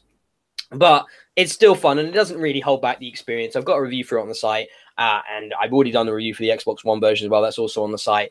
But yeah, if you're in the mood for an isometric RPG to tide you over until the Diablo 3 port comes out on Switch, well worth checking out. It's got an awesome Iron Maiden campaign, like a fully licensed Iron Maiden campaign, which is so cool with their music and Lemmy and fucking just mad shit, like set in the Iron Maiden universe, which is unlike anything I've ever played before in an action RPG, and it's frankly worth playing just for that. Nice. So really, really cool. Chris, I wanted you to talk a bit about Between the Stars, because these nice people have about 10 days left on their Kickstarter, and I don't think they're going to make it. No, and unfortunately, try and help out. Unfortunately, I would love to help them, but unfortunately finances don't allow. But Between the Stars is an absolutely beautiful looking game, both graphically and design wise. If you haven't seen the review, please do check it out on the BXB channel, on this very channel you're watching us on now. But basically it's an independent space-based roguelike simulator where you get to take on the role of a captain of a ship. At the moment, they have a demo up on Steam, which I'd strongly recommend you play. And when you play it, I would really recommend that if you can afford to, you support their Kickstarter, because they really, really, really deserve to get this game made. It's not perfect yet, but I think there's so much potential in this game because it's a roguelike. The demo doesn't show too much of the roguelike side off, simply because it's a story it's the prologue. It's a story to get you into the game and into the universe that they're creating. But I think it's nice. There's not many bad things about it. There's like I said, there's still stuff that needs I've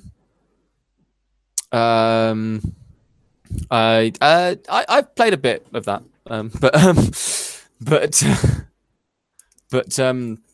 but yeah. So no, I'm trying to think back to it now. It's been so long since I touched it because I finished it. But yeah, it's good. It's worth a look. I would say that is the overarching theme of what I'm saying. You're still muted, I think. I am. Oh, thank you. I was still muted. So there's a free demo out there right now on Yes. Steam, and that doesn't hurt to check that out. It is a lovely looking game, and honestly, watching your coverage of it, it definitely makes me want to go and back that Kickstarter as well. And I might well do that. They've got about 10 days left on the project.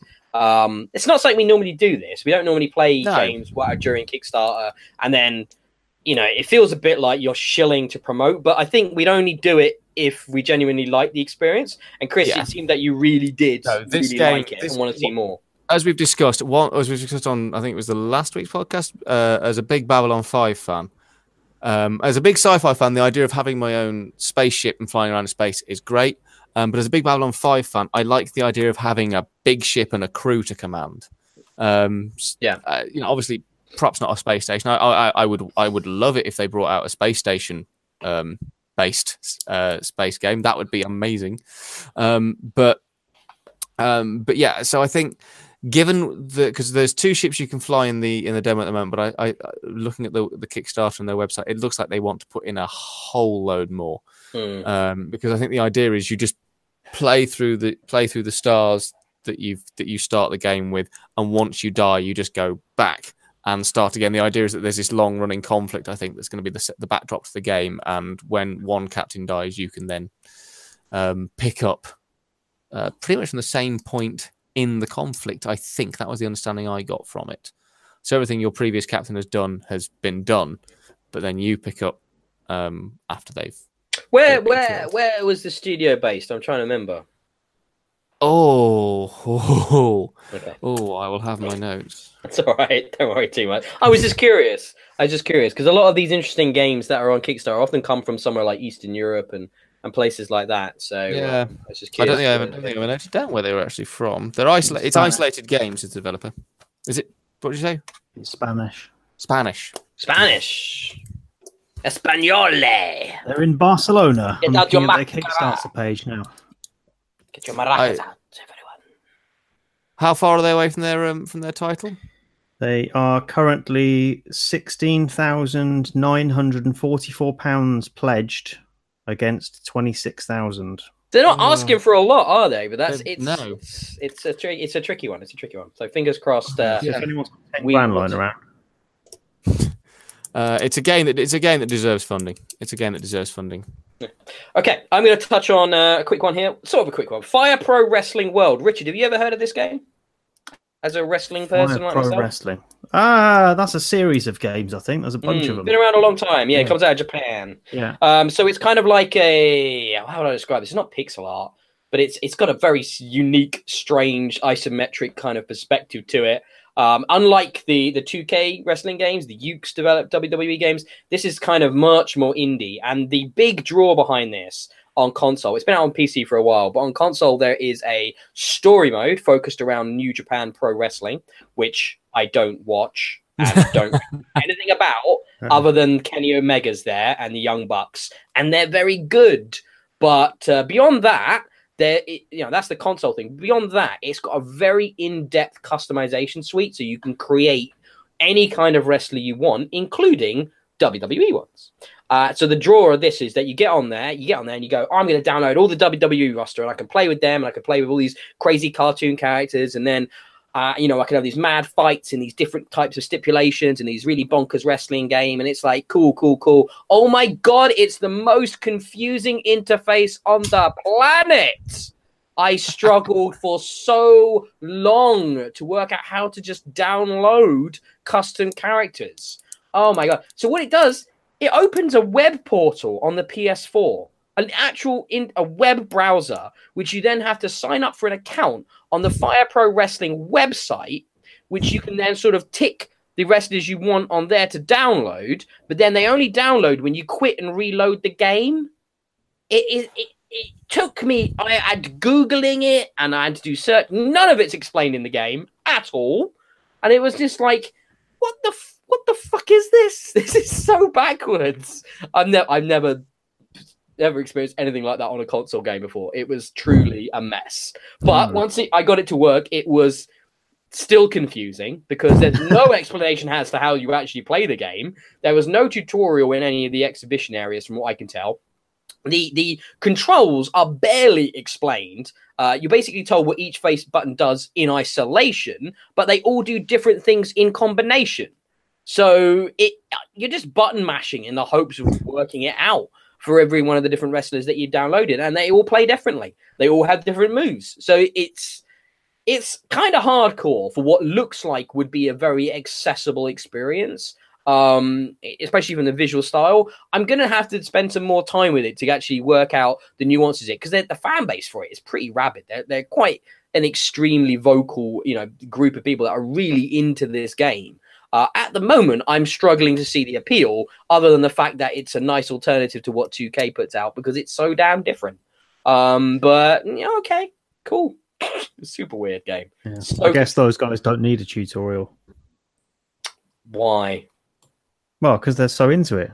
Oh, you mean the fans who've been playing it since 1990 whatever on the fucking PlayStation 1. It's mostly been on PC, I think, Fire Pro. But no, it's the first time I've ever touched this game, and I just found it confusing, strange experience so far. But I want to try and stick with it a little bit longer. And I'm going to quickly, why have I become the basketball fucking editor for BX? I am like 5'9" tall. I can't play basketball. Why am I doing this? But for some reason, I also reviewed NBA 2K19 after doing NBA Live 19 a couple of weeks ago. It's a better game of basketball than NBA Live. The actual gameplay it just plays better. It looks a bit less shiny, I guess. But the character models are still pretty good. The story mode is hands down better than what you got in NBA Live. You've got loads of Hollywood actors in this game, like proper mocap, like Anthony Mackie showing up, and a bunch of others coming later into the story. And it's just more compelling and just better told. It's about a guy that failed in the draft, that goes to China basically to play basketball, to make a name for himself, to get noticed again by the NBA, and then come back to the NBA. It's called The Way Back, the story mode. And I actually enjoyed that. It's got some nice emotional beats that show the levels of depression you are feeling as you live in China as this, in my case, 8 foot tall giant white dude that basically is walking into everything and constantly hitting his head on everything, and it's just a miserable fucking existence. So he's just in this tiny little apartment, burning his food at one point, just head in his hands, going, "Why am I here?" And it's just kind of gloriously melodramatic. And I quite enjoyed that. I was feuding with the hot basketball star on my team who's just on fire and is always great, and he hates me and he hates my tall whiteness, and it was all just so weird and sort of strange and funny. And this ginormous, I was just ridiculously tall. I made Shaquille O'Neal look small.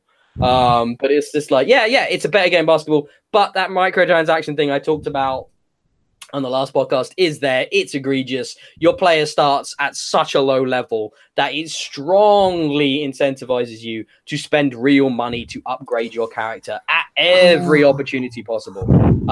So it's kind of just this is gross. This is gross.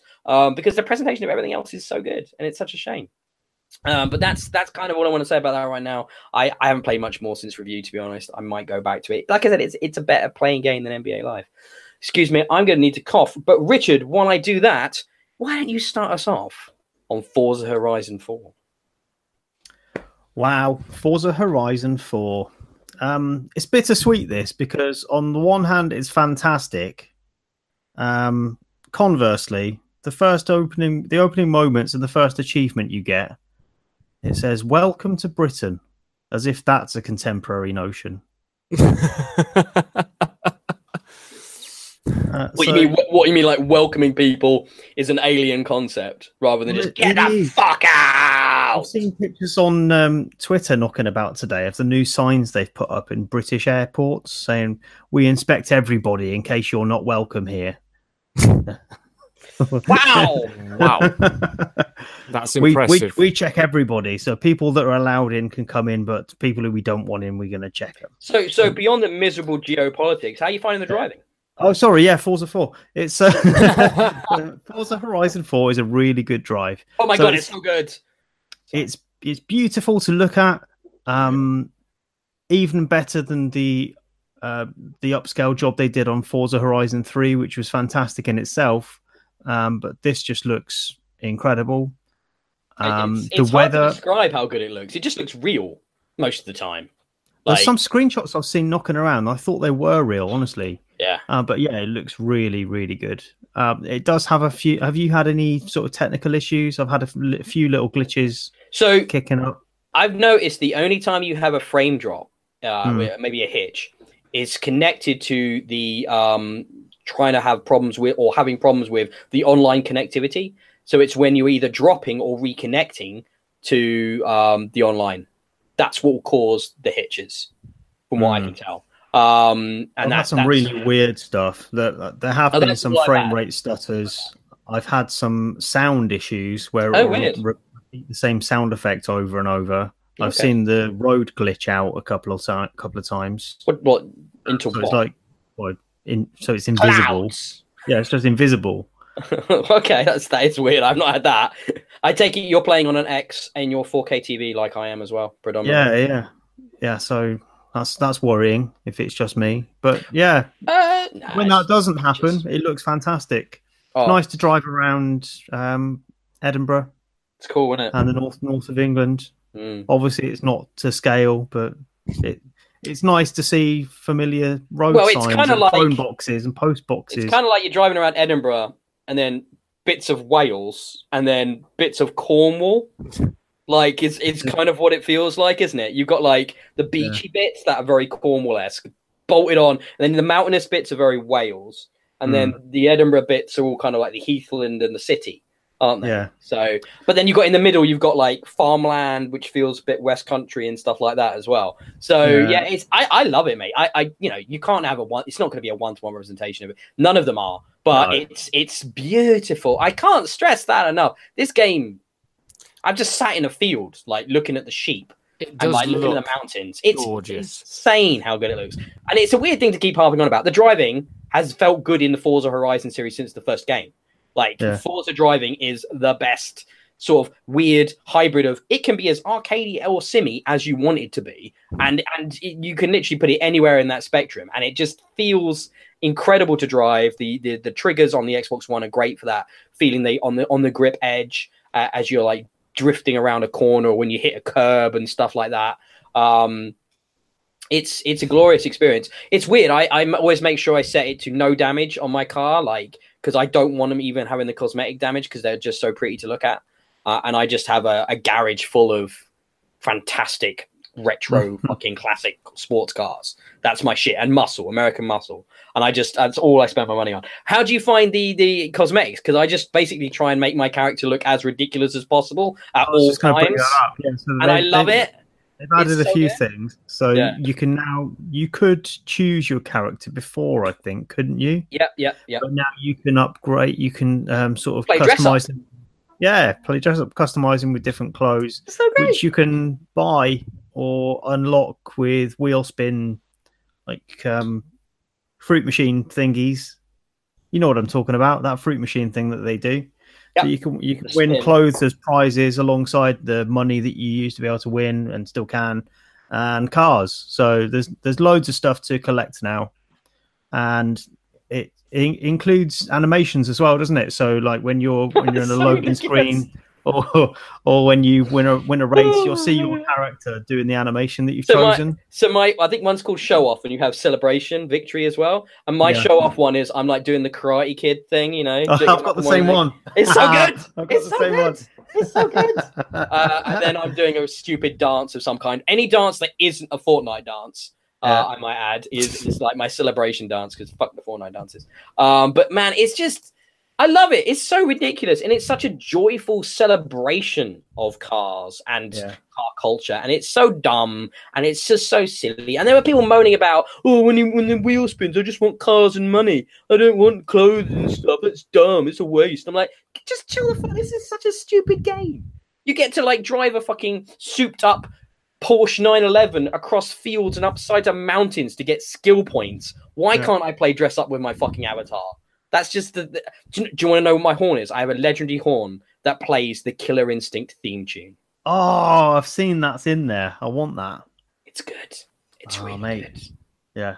Beyond the clothes, there's more stuff. You can buy houses now. Yep, I've You got can buy some houses. fancy houses. I found this little. I think it's called the Huntsman's Lodge or something. Yeah, It's I know the one. hidden little house in some wooded area.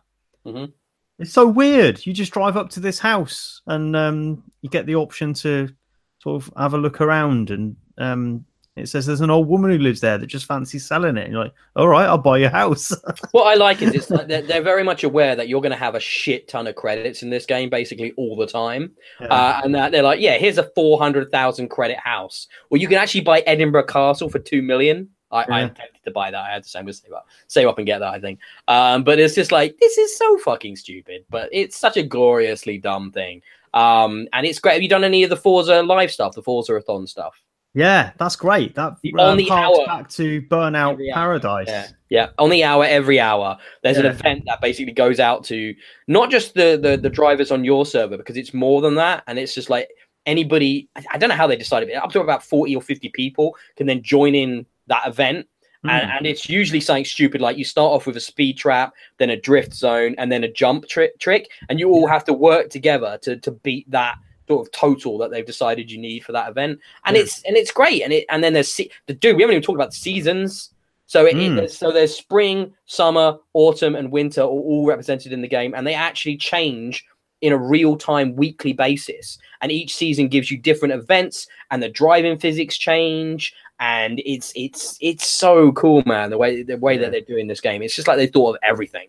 There's so much cool stuff in there. You know, the in the last game, Forza Horizon 3 had the Warthog from Halo. Yeah, that's back, but they've done something special. Oh, I don't. Let's not spoil it. But that showcase. I'm not going to tell you, but have you seen that? I've done it. Yeah, I've done all the showcases, and it's fantastic. Oh, amazing! It's fantastic. They changed the skybox. They do everything, and it's like a little slice of Halo in the middle of Forza Horizon, and it's so good. It's so good. So good. I just love it. Oh man, we're going to talk more about Forza. I tried to join you to play the other night, and you disconnected from the internet to kick me out of your game, which I thought was a bit. I didn't deliberately do that. It's like, oh, Ben, this? Fuck him, pull the cable. When was this? Right. Last night. You were playing. I joined your game, and then all of a sudden you disconnected and booted me out, and I was like, oh, bye then. Didn't even say hi. I didn't even see you. A little bit hurtful, Rich. A little bit hurtful. I didn't see you. Sorry, Ben. I think you got your version of the game through Game Pass? Yes. I bought the Ultimate Edition because I wanted to support him. I just wanted to. I love it. Like, I know I love his games. So I was just like, yeah, I'll put 80 quid down on that. I'm going to want the DLC. I know it's going to be good. It's always good what they put out. 80 quid. I probably will end up buying it, but I figure I'm paying for Game Pass. There must be getting money out of that. There's an upgrade thing you can do. If you have the Game Pass option, you can pay, I think it's like 30 or 40. Yeah, I saw that. All the DLC and all the stuff you get in the Ultimate Edition. Yeah. Which I think is an interesting idea. But, the problem is if you're going to end up spending more money on Game Pass, aren't you, than the cost of the game? So it's kind of like, if that's all you wanted it for. I find the idea of buying DLC for Game Pass games a bit mental. Because same, I haven't done that yet. I would do it. It depends what it is. If it's something that you're going to rinse through and never go back to, then I guess it's all right. But yeah, something like that, you're going to go back to Forza Horizon 4 for a long time. So if you're going to invest, maybe buying it is the best thing to do. What I'm going to do is just kick the ass out of it on Game Pass when it does become cheap enough to get all the DLC. I'll just get it then. I'm in no rush to buy it now. Don't need to. It's not out yet, is it? No, absolutely. It just a heads up. It looks like we're going to run a bit long tonight because we've had so much good stuff to talk about and get into. But I don't want to wrap it yet.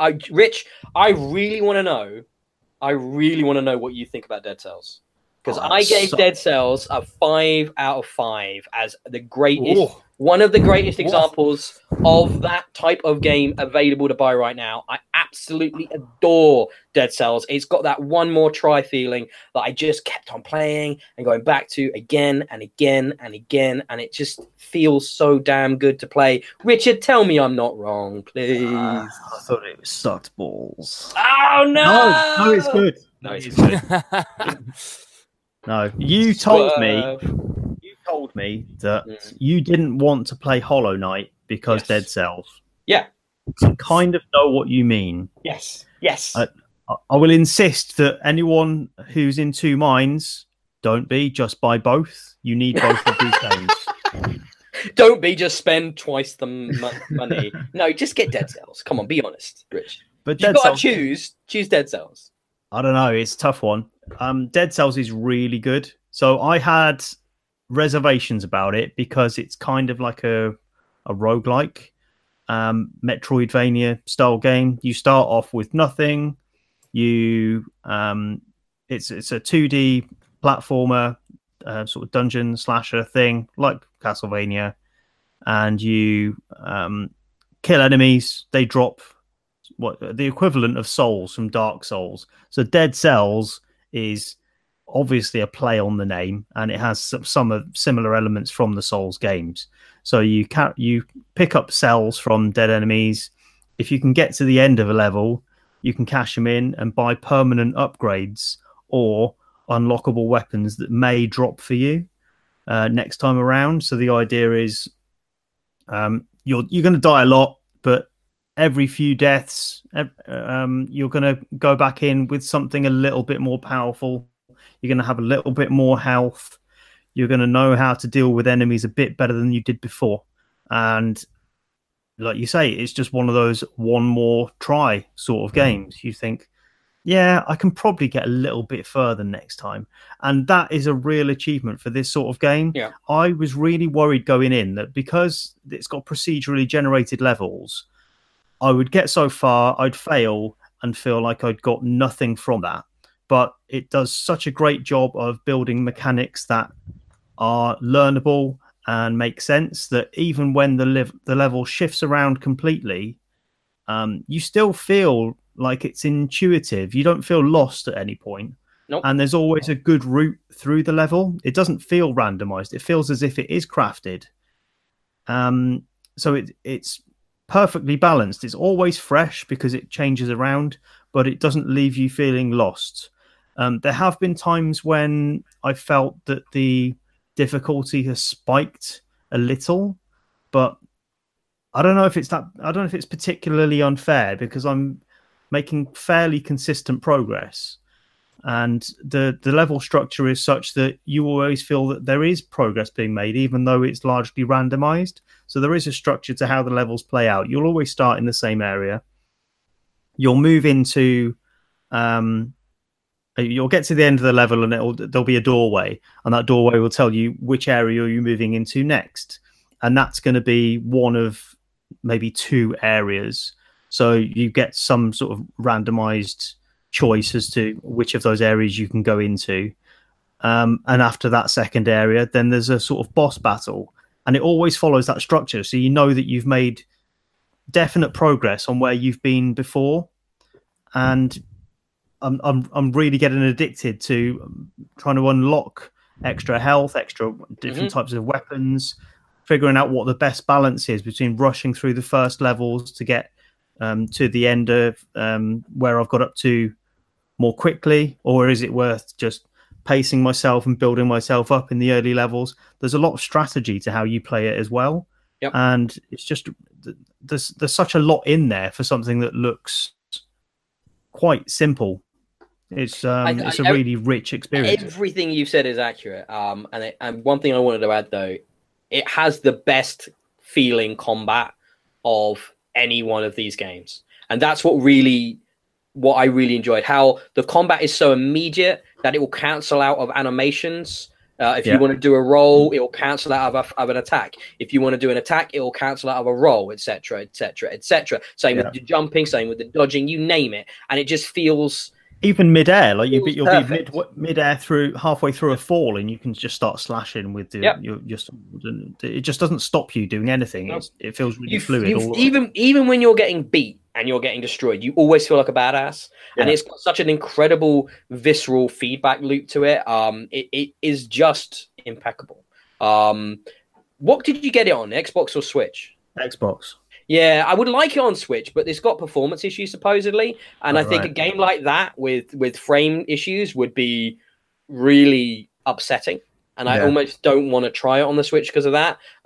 So I haven't tried it myself, so it might have been fixed now. I don't know, but yeah, I know at launch it had issues. That's what people were reporting. But god damn it, Chris, I think it's on PC as well, mate. So if you get the chance, if you have the funds, Yeah, like, it's on honestly, Steam. Yeah, yes. I do highly recommend it. It would be a good streaming one because you could just throw yourself at that for like weeks of failure before you get anywhere. Trust me, that's pretty much what I did with myself and Twitch anyway. I threw myself at it for weeks of failure, and I keep going back to it. So, the streamer's life. The streamer's life. Absolutely. by the way, if my internet goes a bit funny, if I'm currently downloading the demo of Forza 4, so Oh, okay. Could have Play waited Store. until we finished podcasting. No. I'm just saying, you know. That's no, fine. I've got pretty it's- good internet. I've got pretty good it's- internet. I've There's a downloaded. demo on PC, is there? That's cool. Yes, well, you can also buy the full thing on PC, but unfortunately, Yes. we don't get the benefit of the Game Pass. So It's a play anywhere title, yeah. So your Xbox version will go PC and your PC version goes Xbox, yeah. So that's awesome. I will throw to you actually, Chris, but and I'll Yes. kind of let you do this as a bit of a group thing because it seems like you've played like a whole bunch of old sports games. yeah, Yeah.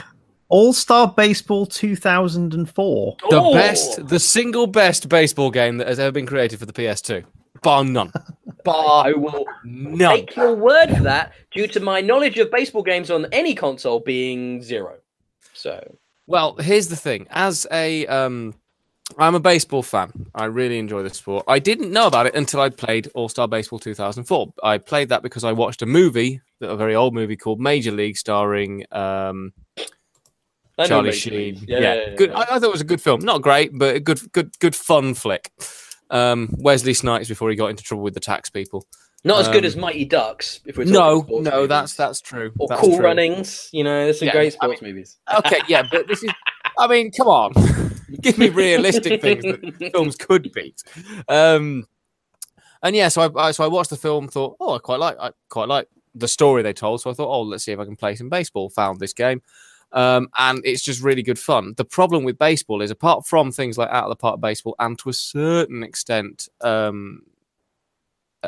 Super Mega Baseball, extra, all that sort of stuff, and extra innings and stuff like that. There's not a PC baseball game. There just isn't. You have to have a console, and that's the one thing I truly miss about my PS3. I miss being able to play MLB The Show, which is another very good baseball game. So I still have the PS2 disc, and I have Charlie's PS2. So So do these baseball games somehow make baseball less internally dull? I'm just curious. I mean, Shots fired. well, it depends. It depends if you like baseball. Well, yeah, that's what I'm saying is that nobody outside of America likes baseball. And No, Japan. Japan likes baseball, don't they? Yeah, Japan, Cuba, Australia. Australia? Yeah, Australia's quite I big on thought they were baseball. too busy playing Aussie rules football and cricket. When they find time for Yeah, baseball. I'm not saying it's one of the top 4 sports or anything, but yeah, Australia has quite a decent baseball league. Obviously, the Americas obviously sort of have the sort of all the big teams over there, particularly in US and Canada. Okay. So you also found some time for some Football Manager as well. Yeah, I've always enjoyed Football Manager. Because it's a game. Because It's not I'm, a game. It's not a game. It's a spreadsheet. What are you talking about? it's a very fine spreadsheet. Some Spreadsheets people can, really enjoy spreadsheets. yeah, spreadsheets can look gorgeous. And Football Manager happens to look like a gorgeous spreadsheet. I mean, particularly now they've actually got some 3D graphics in it. Again, I can't afford the modern version of many games. So Does Football Manager still come out yearly?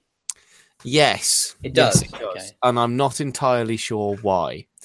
Because they don't ever really make massive improvements. Because the system itself, the actual algorithms and the programming and all that sort of stuff, the game actually works really, really well. The only changes they make are tiny little things in terms of the way you can talk to your players.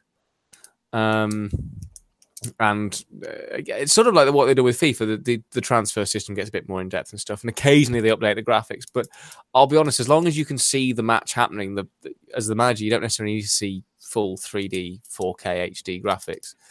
But it's still nice to see the players on the pitch and stuff like that. So I mean, I was finding myself with FIFA actually getting more into the weeds. I was talked about the transfer market a little bit, which I was enjoying that. But I was also playing around with formations, playing around with much more with like the makeup of the team. I mean, obviously it doesn't go as deep as Football Manager does, but it's a strategy game.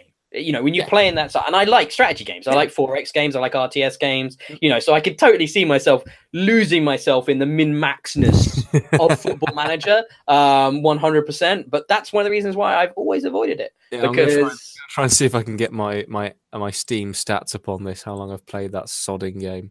Oh, is it like that? Is it? It's like the Be Afraid of 1,000 Hours. Football Manager, I don't know why I've put 2015. I don't own that one. It's 2016, but either way. Okay. Football Manager 2016, I've only put in 265 hours.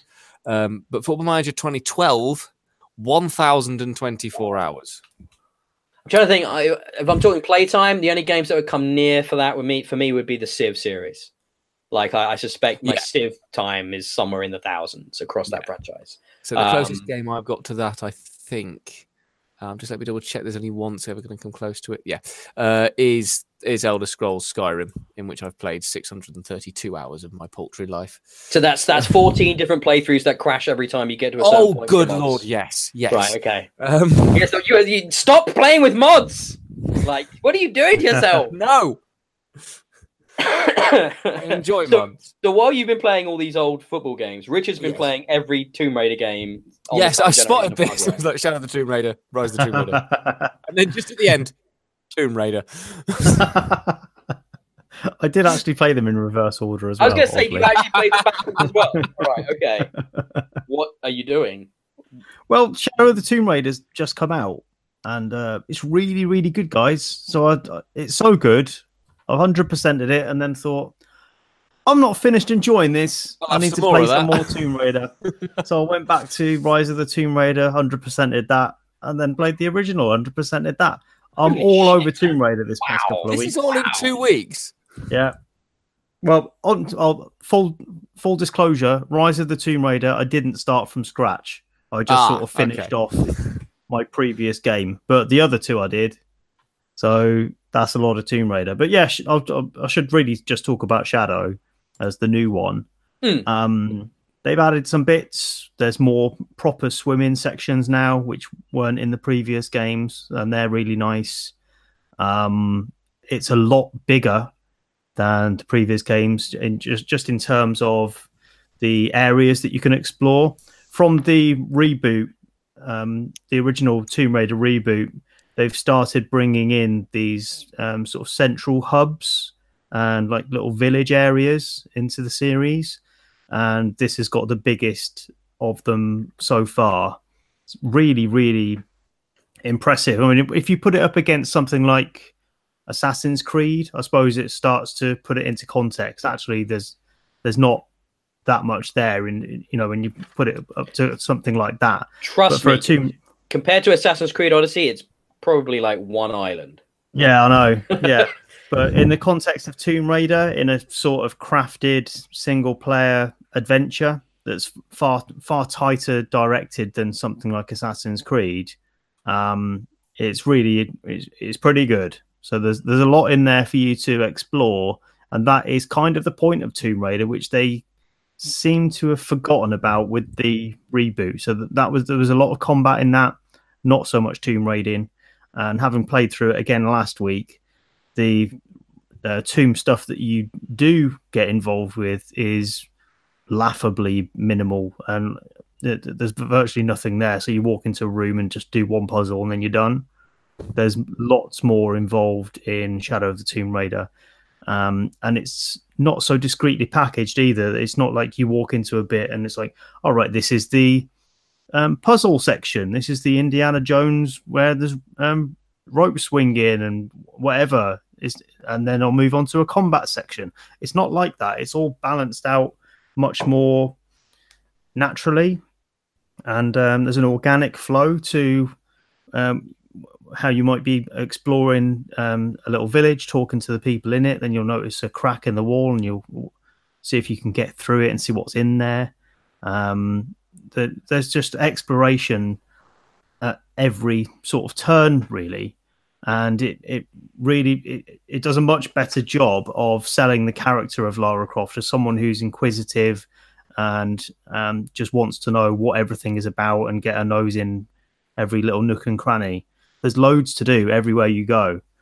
Trying so hard not to make jokes about Lara Croft and referring to nooks and crannies where I'm putting my nose, but I'm working hard here, working very hard. Keep it clean, but yeah, it just looks really good as well. I mean, you've seen the previous games. This looks better than them.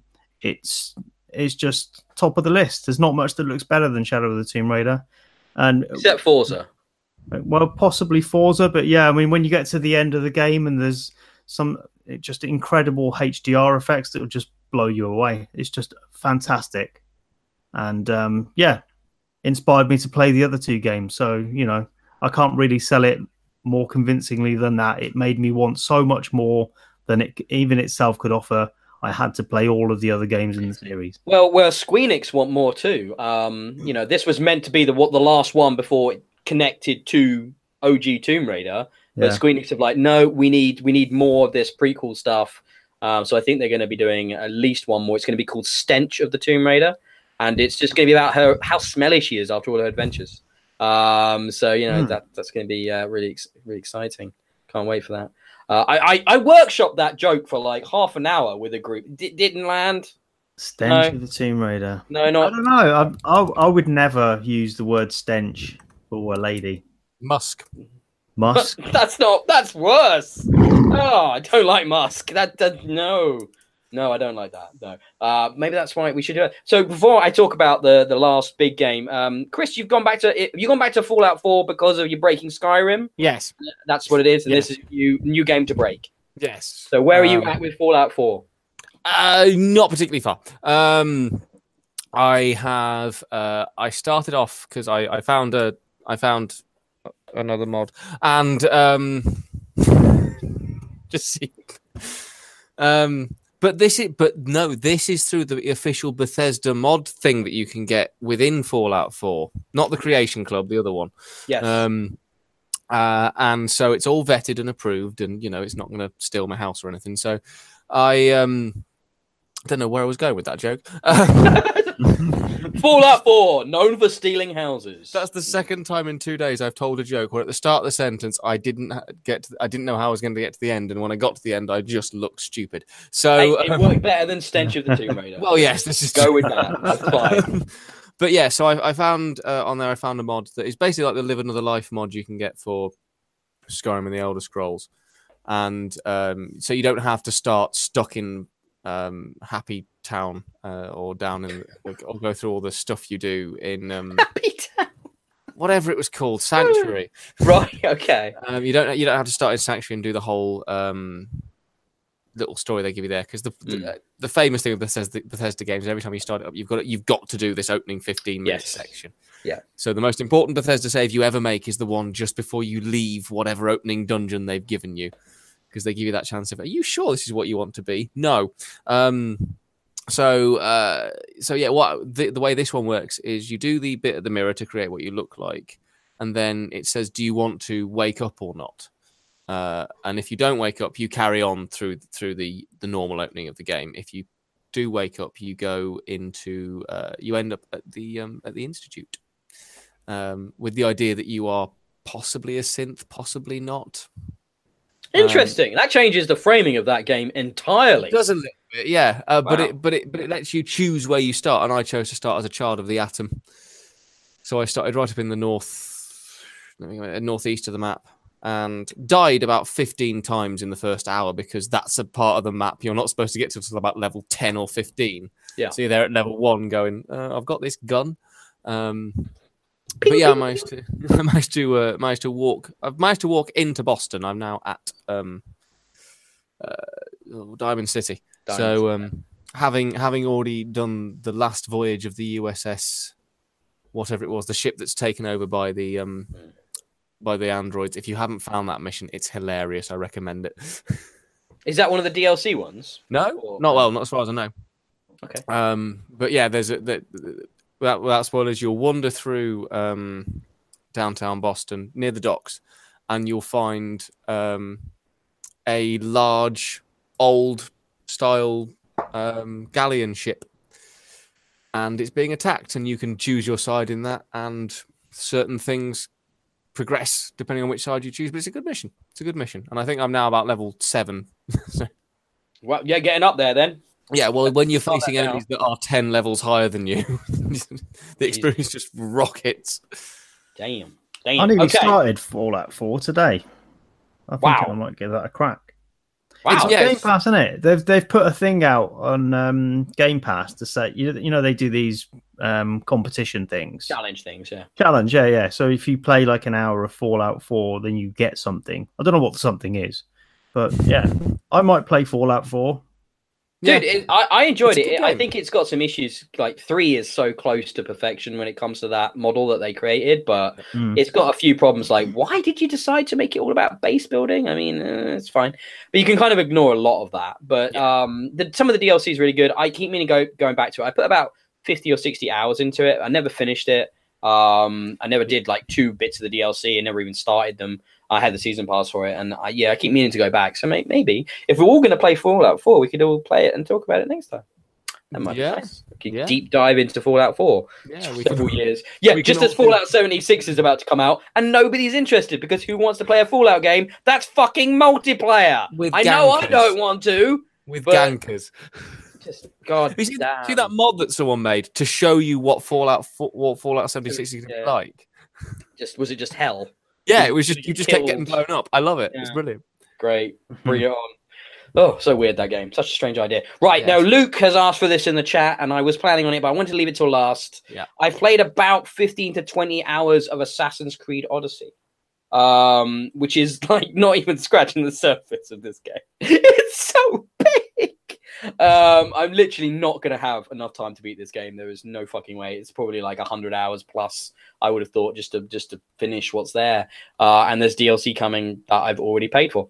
Because I do that. I don't know why I do that, but I do that. So this game is all about Assassin's Creed set in ancient Greece. You're about 400 BCE. It's the middle of the Peloponnesian Wars, which is between Athens and Sparta for control of Greece.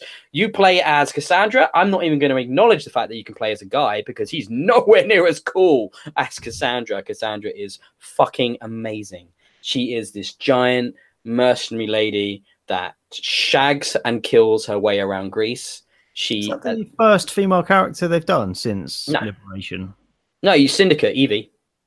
So. Oh, right. Never played Syndicate. Syndicate's great, by the way. Syndicate's a really, really good game. I highly recommend it. But yeah, Evie. And Cassandra, though, this big changes here we have in Assassin's Creed is you can now proper roleplay this game. So there's dialogue choices, which impact, certain events and characters and stuff like that. So you can play it in, if you're going to be me, I'm basically a cocky, badass, sex-obsessed mercenary. And it's awesome. And she's what are so... you playing in Assassin's Creed? Sorry, what am I... What's your character in Assassin's Creed? Well. Thank you very much, Chris. I really appreciate that flattery. It will get you everywhere, sir. And she's just fantastic. She's so well written. Bayek I liked from Origins, but he was such the good guy, doing the right thing kind of cop character. He was a bit boring, to be honest. He was on the Connor scale, whereas Cassandra's much more on the Ezio scale of Assassin's Creed characters. So she's far more like self-assured and cocky and a bit arrogant and just super badass. And she's just great. She's just so much fun to be and to play as. And the game is excellent. I'm really enjoying it. I like the changes they've made. It's not so much focused about being an assassin now. You're this mercenary. There's still plenty of that kind of crazy Assassin's Creed meta story in there, but the setting of ancient Greece is my jam. I've always found that really fascinating. There's a lot of places in this game. For example, you start on Kefalonia, where I've been there physically. I visited there, and it's just like, that was weird. And it's like, wow, I know this Greek island, Ithaca as well, I've been to. So there's connections to Odysseus, because of course Ithaca is famously where Odysseus was the king of. And obviously, the game is based, the name of the game is Odyssey, and it is this long and complicated and winding journey that takes you across Greece and the islands around it. And, you're involved in this war. And the war element is kind of cool, where you can destabilize a region and then help defend it or attack it for either Athens or Sparta. There is some great sort of melodramatic Greek family shit that you have to deal with, what happened between you and your father and your brother. There's this cult of Kronos, which seems to be the early sort of Templar bad guy stuff, which are like controlling Greece. There's layers upon layers of interesting intrigue and gameplay mechanics, and I'm having a great time. I think it's a really fun take on the Assassin's Creed formula. Any questions or thoughts, guys? Rather than just me ranting on about it. I don't do Assassin's Creed. I don't normally, but I really want to play this one. The problem I've got is that the last one is so big. I kind of want to do that first. So I didn't finish. I'm going to wait till this costs 20 pence, which they always do. I didn't finish Origins. I did catch up on the story beats I didn't quite get to. I got like 2/3, 3/4 of the way through, but I didn't quite beat it. It's better, I think, than Origins. I know some people online are arguing the opposite to that, but I actually find the setting way more interesting, and I find the character of Cassandra way more compelling than Ancient Egypt and Bayek. I really much prefer what we've got with Odyssey. But that's a personal preference. Some people find Ancient Egypt fascinating. I just didn't think the Egypt setting was maybe ancient enough.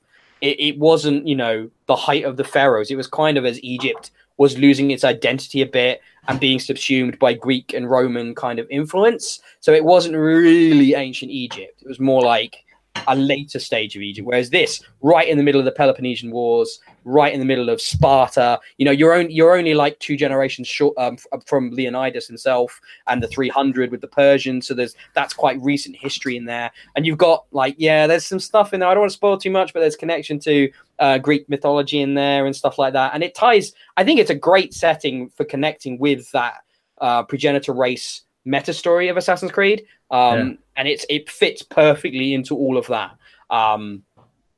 Really enjoying it. I think you could skip Origins, Rich, to be honest, but waiting for it to be cheaper or whatever, Game of the Year edition with all the DLC in there.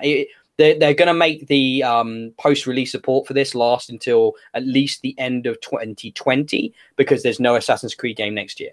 So apparently the DLC is the DLC and the microtransaction stuff is already quite extensive. Is that fair to say? There's cosmetic stuff, but it's not a big deal. There are what they call time saver things you can buy, and probably the one people are complaining about the most in places like Eurogamer and Polygon and stuff like that is that there is an XP boost you can buy to make it meet, so you can level up 50% quicker. I don't think it's that big of a deal. The way I'm. That's irrelevant, Richard. Yes, I bought that, and I bought the Pegasus pack as well because I wanted a Pegasus horse. Of course you did. Okay. I had some Xbox credit extra on my account, and I was just like, I got a bunch of reward points because of this silly amount of pre-orders I've done recently. So I was like, I'll use that to spend some silly points and Helix credits and get myself some DLC. But before I did that, I did play it without that, and I found that you're leveling at the right sort of pace by just doing story missions. You might need to grind side missions a little bit to help later on in the game, but I don't think it's going to have a big effect. Oh, and by the way, naval combat's back in a big way as well, which wasn't there as much in Origins. So you have your own ship again. You can upgrade it again, like Black Flag style. And obviously, there's no cannon, but you have archers and javelin throwers on your ship. So that's your main offense, and you can obviously do a lot of ramming and boarding and all that stuff that you loved from Black Flag is all back as well because you're exploring all these islands. The map is just ridiculous. There's so much there. Always loved your ramming. It's a weird choice to bring that back now, isn't it? With what's that game they're doing? Skull and Bones. I'm not sure that game is ever coming out. Yeah, I get the impression that might never see the light of day. It was at E3 this year, though, right? Yeah, but They then it's showed been it again. delayed again. It was like they had a release date for this year, and it got pushed back to next. I mean, yeah, but it's different now. That's like I feel like they would have evolved the formula a lot. I know they were basing it off of the tech they had developed for Black Flag, but that was a long time ago now. So I tell you what, I am excited about by getting the season pass. I'm going to get an HD remaster of Assassin's Creed 3. Yeah, can't wait for Connor again. To be honest, that's a really cool setting. That one set in the American Revolution period. However, Connor was like the dullest person ever. Yeah, from what I remember. But the setting was great. I bought that. Oh, okay. You didn't buy the Ezio stuff? No. Mate, have you played it? I've got a bunch of them because they've been in Games with Gold, haven't they? So yeah, I've played. There's a remaster pack for them for an hour. There's a remaster pack for the whole Ezio stuff. I recommend that. That's fabulous. That's really, really good. Like it's a good HD remaster, and it's all 3 of his games. That was like Assassin's Creed at its peak. Look, like Chris said, he's not an Assassin's Creed guy. I wonder why. I might ask him in a minute. I am an Assassin's Creed guy. I am the guy that's beaten every Assassin's Creed game except Origins now, I guess. Yeah. So I might go back and beat that. I fucking love the Assassin's Creed games. Like I love that historical action RPG fantasy that you get to live out with them. They're so much fun. Chris, why don't you like Assassin's Creed games? Very simply because the first one didn't grab me. I don't think they're bad games. The first one's garbage. Like it was a proof of concept. But they become what they are now with the Ezio trilogy. Like that's where it finds its voice and its identity. The first one was an idea, and it was a cool idea and a cool idea, sort of a concept. But yeah, the actual gameplay comes in with 2 onwards. I mean, I'll probably have a go at 2 then at some point because I am in the process of going back through. You do not need to do them all in. You don't need to play them all. I mean, like one of my favorites is Syndicate, which is the London set one, which I absolutely adored. That I really like the mechanics and that were introduced there, and I really like the characters of the twins, Evie and Jacob, and how Jacob was like the tough ruffian anarchist, and Evie was like the stealthy assassin. So you could play it differently, and like they had specific story missions that you played as, and that has some really cool Jack the Ripper DLC as well, which is a really fun addition to that series as well. That's a very good game, Syndicate. A lot of people didn't touch that because it's the one that came out after Unity, which was a broken shitstorm. So that game got kind of mostly fixed, but even now it's a chore to play. Plus the character in that, Arno, is the biggest fucking up his own arse French prick you could ever imagine playing as, and I just couldn't get on with him. Best protagonists, I guess the best ones. Ezio is so good, but Ezio got 3 games to become this character, so it's kind of like a little unfair in a way. I really like Edward. Edward is the Black Flag protagonist, who's basically a pirate that steals an assassin's robes and then becomes an assassin, but he's really just a pirate being an asshole, and he's a lot of fun to play as. Richard, you played Black Flag though, haven't you?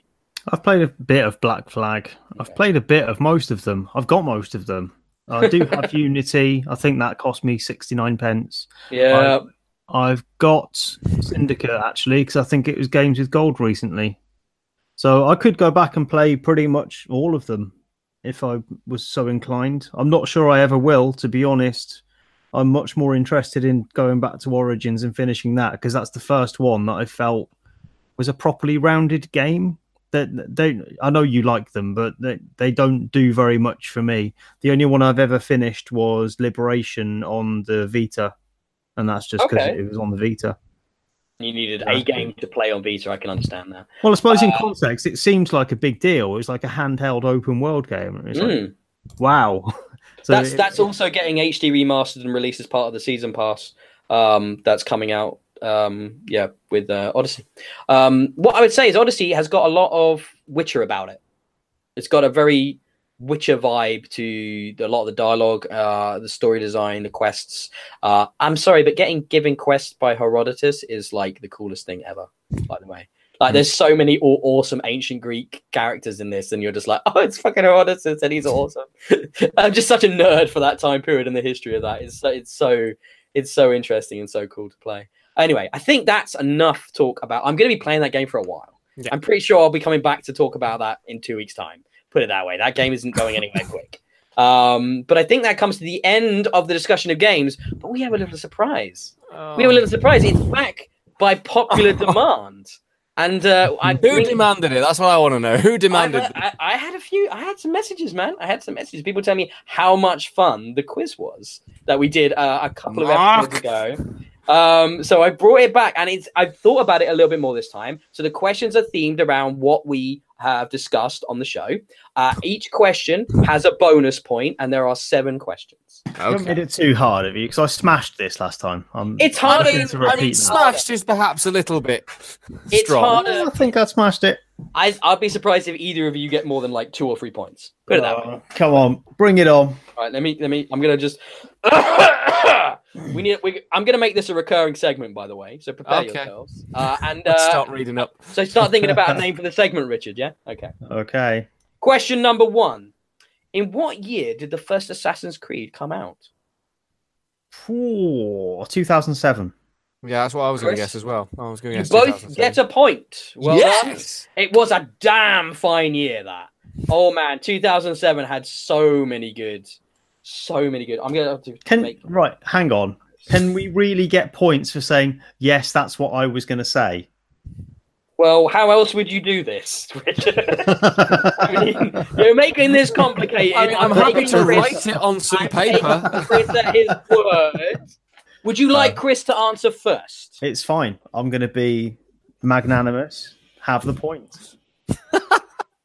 Yes, you're right, because this matters. For an extra point, what month? Oh, What was that, Chris? November. I'm gonna guess Christmas market. October. Chris gets that point. Richard, you don't get anything. Holla! Okay, so this is a hard one. Was it genuinely November? That was a complete It was, guess. yeah. It was November, yeah. What car? Question number 2. What car was on the cover of the first Forza Horizon? Oh God. No googling. God will know. I'm just saying, if you Google, I'll find out. Bugatti Veyron. No, it's not. It's, Okay, cool. it's the yellow one. What is it? Is it a Lotus something? Is that your answer? Yeah. No. It's the SRT Viper GTS. Yeah. Now, you might have better chance with the bonus point, though. Where was it set, Italy. Richard? Flipping heck. You should know that, Richard. Otherwise, I should know it. Yeah. Just think about where they've all been set and go backwards in your mind. You got it wrong. I think it's America or somewhere, isn't it? It is America, but I want the state. You want the state? Jeez. Oh, I'll give you half a point for America. How about that? Can I guess a state? Go on then. It's a 1 in 50 let's chance. say. Oh, where would that be? It's great radio. Come on, Rich. Dun, dun, dun, dun, dun, dun, dun, dun. Texas. It's Colorado. Colorado. So after 2 questions, Chris is in the lead with 2 points to Richard's 1.5. I don't know how that's happened. Well done, Chris. Well done, Chris. Regretting being magnanimous. That word. Number 3. What was the name of the first official FIFA game? The first official FIFA game. Yes. Ooh, FIFA World Cup 94? No, it'll be older than that. Yeah, 86? Not 86, No. no. Go too far there, mate. 90? Wow. You can't just do that. No, stop. It doesn't actually have a year in its title. Oh. Is it just called FIFA Soccer? Oh, I can't. It's close, but not quite. FIFA International Soccer. Very close, very close. But can we go? Well, extra point is the year. I don't think it was 90 because it wouldn't have fitted in with the World Cup. I'm going to say 92. Chris? Only a 94. 93. Oh my god, that's hilarious. You guys split it down the middle. Oh, so close on both of you. Unlucky. No points there. Right. Name one film and TV actor cast in Death Stranding other than Troy Baker. Oh, his name was Yeah, I do need a name. Yes. Mads Mikkelsen. I'm double checking. I believe that's correct. Yes, that is correct. Well done, Richard. That's one. But Chris, you can still score a point here. Okay. This will be a guess because I can't remember the report that well, and I didn't. Yeah. I'm gonna go with.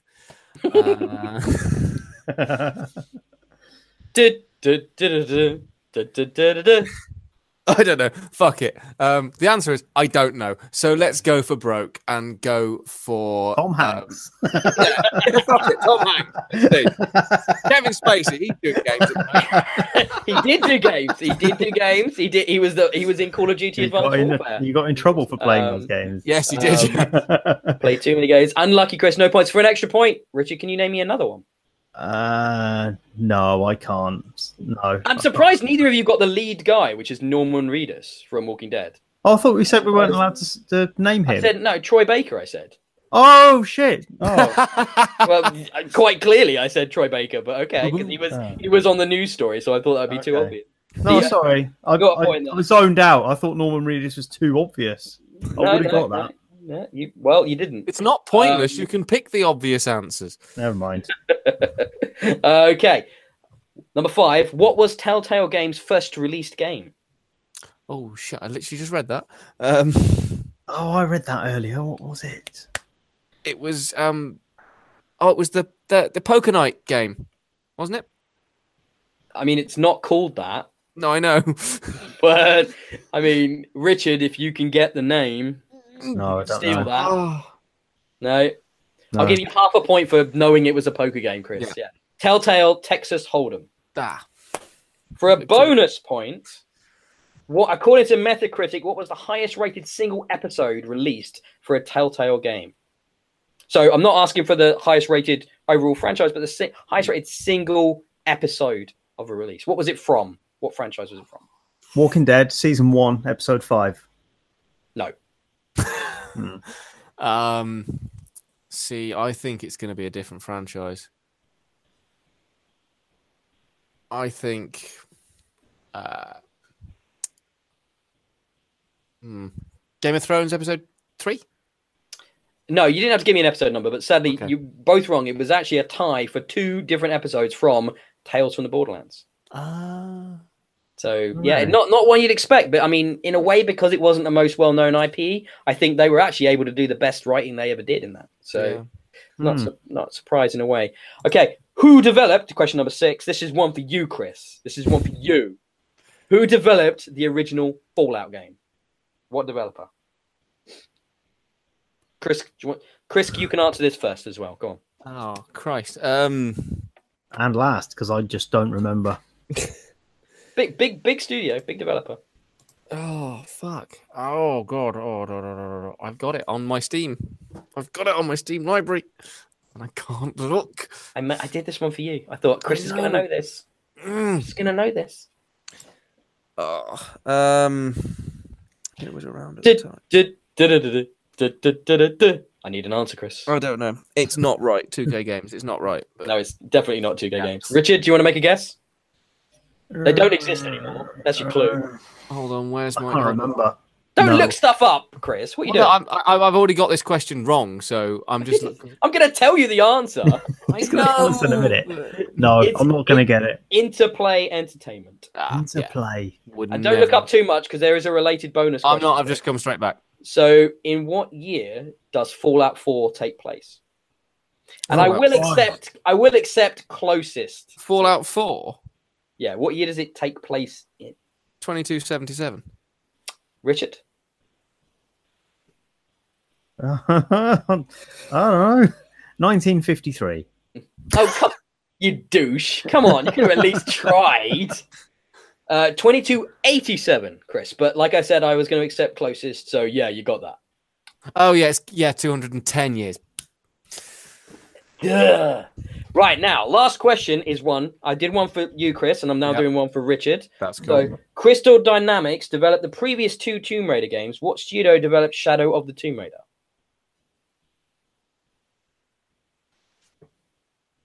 Well, that's confusing. Yeah, Crystal Dynamics did not make Shadow of the Tomb Raider. Their name's on the title screen. Yeah, but they didn't make it. I mean, if you asked me who developed the original Tomb Raider, I could have told you that. Right, also on the title screen, Eidos Montreal. Is that your answer? Yeah. You are correct. Yeah, they did the original one, so Eidos, yep. So this is for all the birdies because you're both on 3.5. Right? So while Eidos Montreal made Shadow of the Tomb Raider, what are Crystal Dynamics currently working on? I'd like to say congratulations to Richard on a fine victory. Oh, man. What are they doing? I should have made a tiebreaker question. Damn it. Didn't think of that. Crystal Dynamics. Oh. I don't know. I really don't know. It's quite a big deal, this. It wasn't like it's not a small thing. This is a big deal, what they're doing. How do I not know it then? Are they publishing it as well as developing it, or is it being published by someone else? He doesn't. I didn't look into that. Can I make a fantasy guess? They're bringing back the Legacy of Kain series. No, it's something people care about. They are developing the Marvel Avengers game. Oh, right. So I wouldn't have got that. I very quickly here thrown together a tiebreaker question, which you can give me your best, closest response to. Okay, like the closest answer. So, yeah, in what year? Yeah, we'll go with in what year. Yeah. In what year was Venom first published? Oh Christ! 86. Chris. And I did kind of give you a clue when we were talking about it earlier, but that's fine.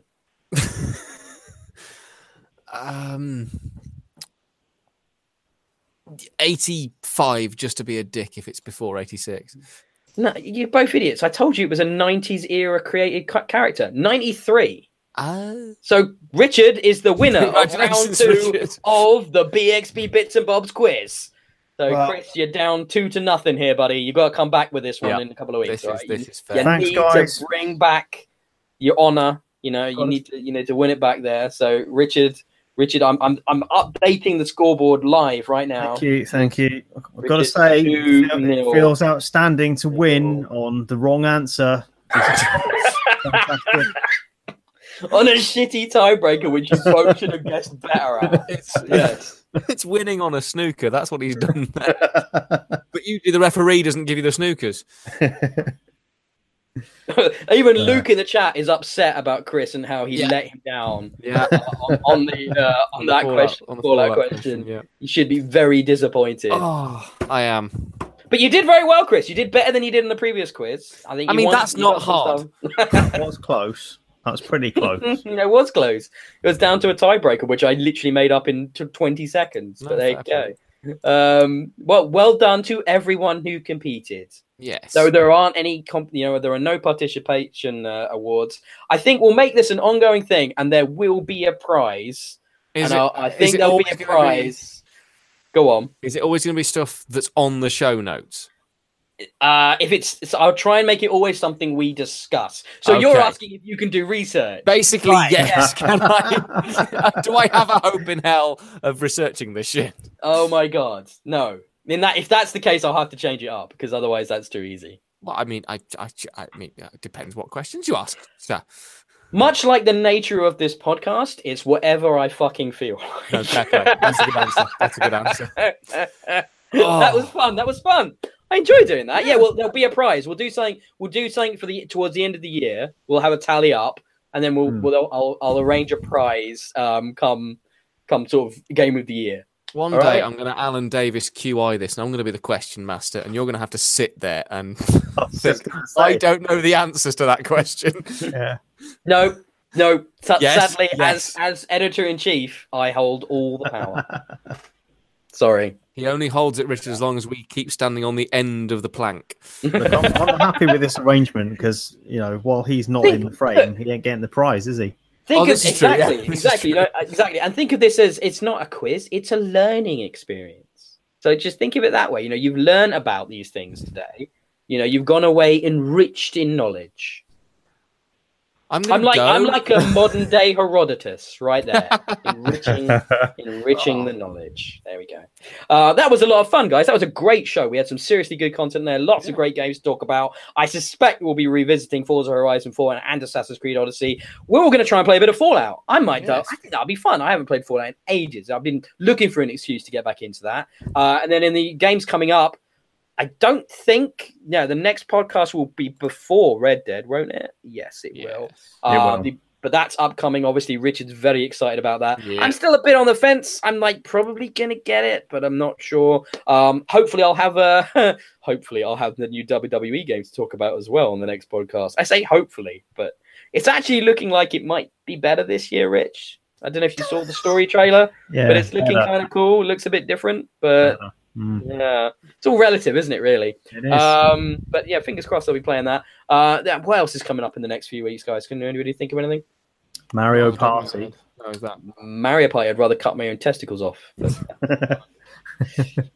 It's literally the most boring game ever. But yeah, what else have we got coming up?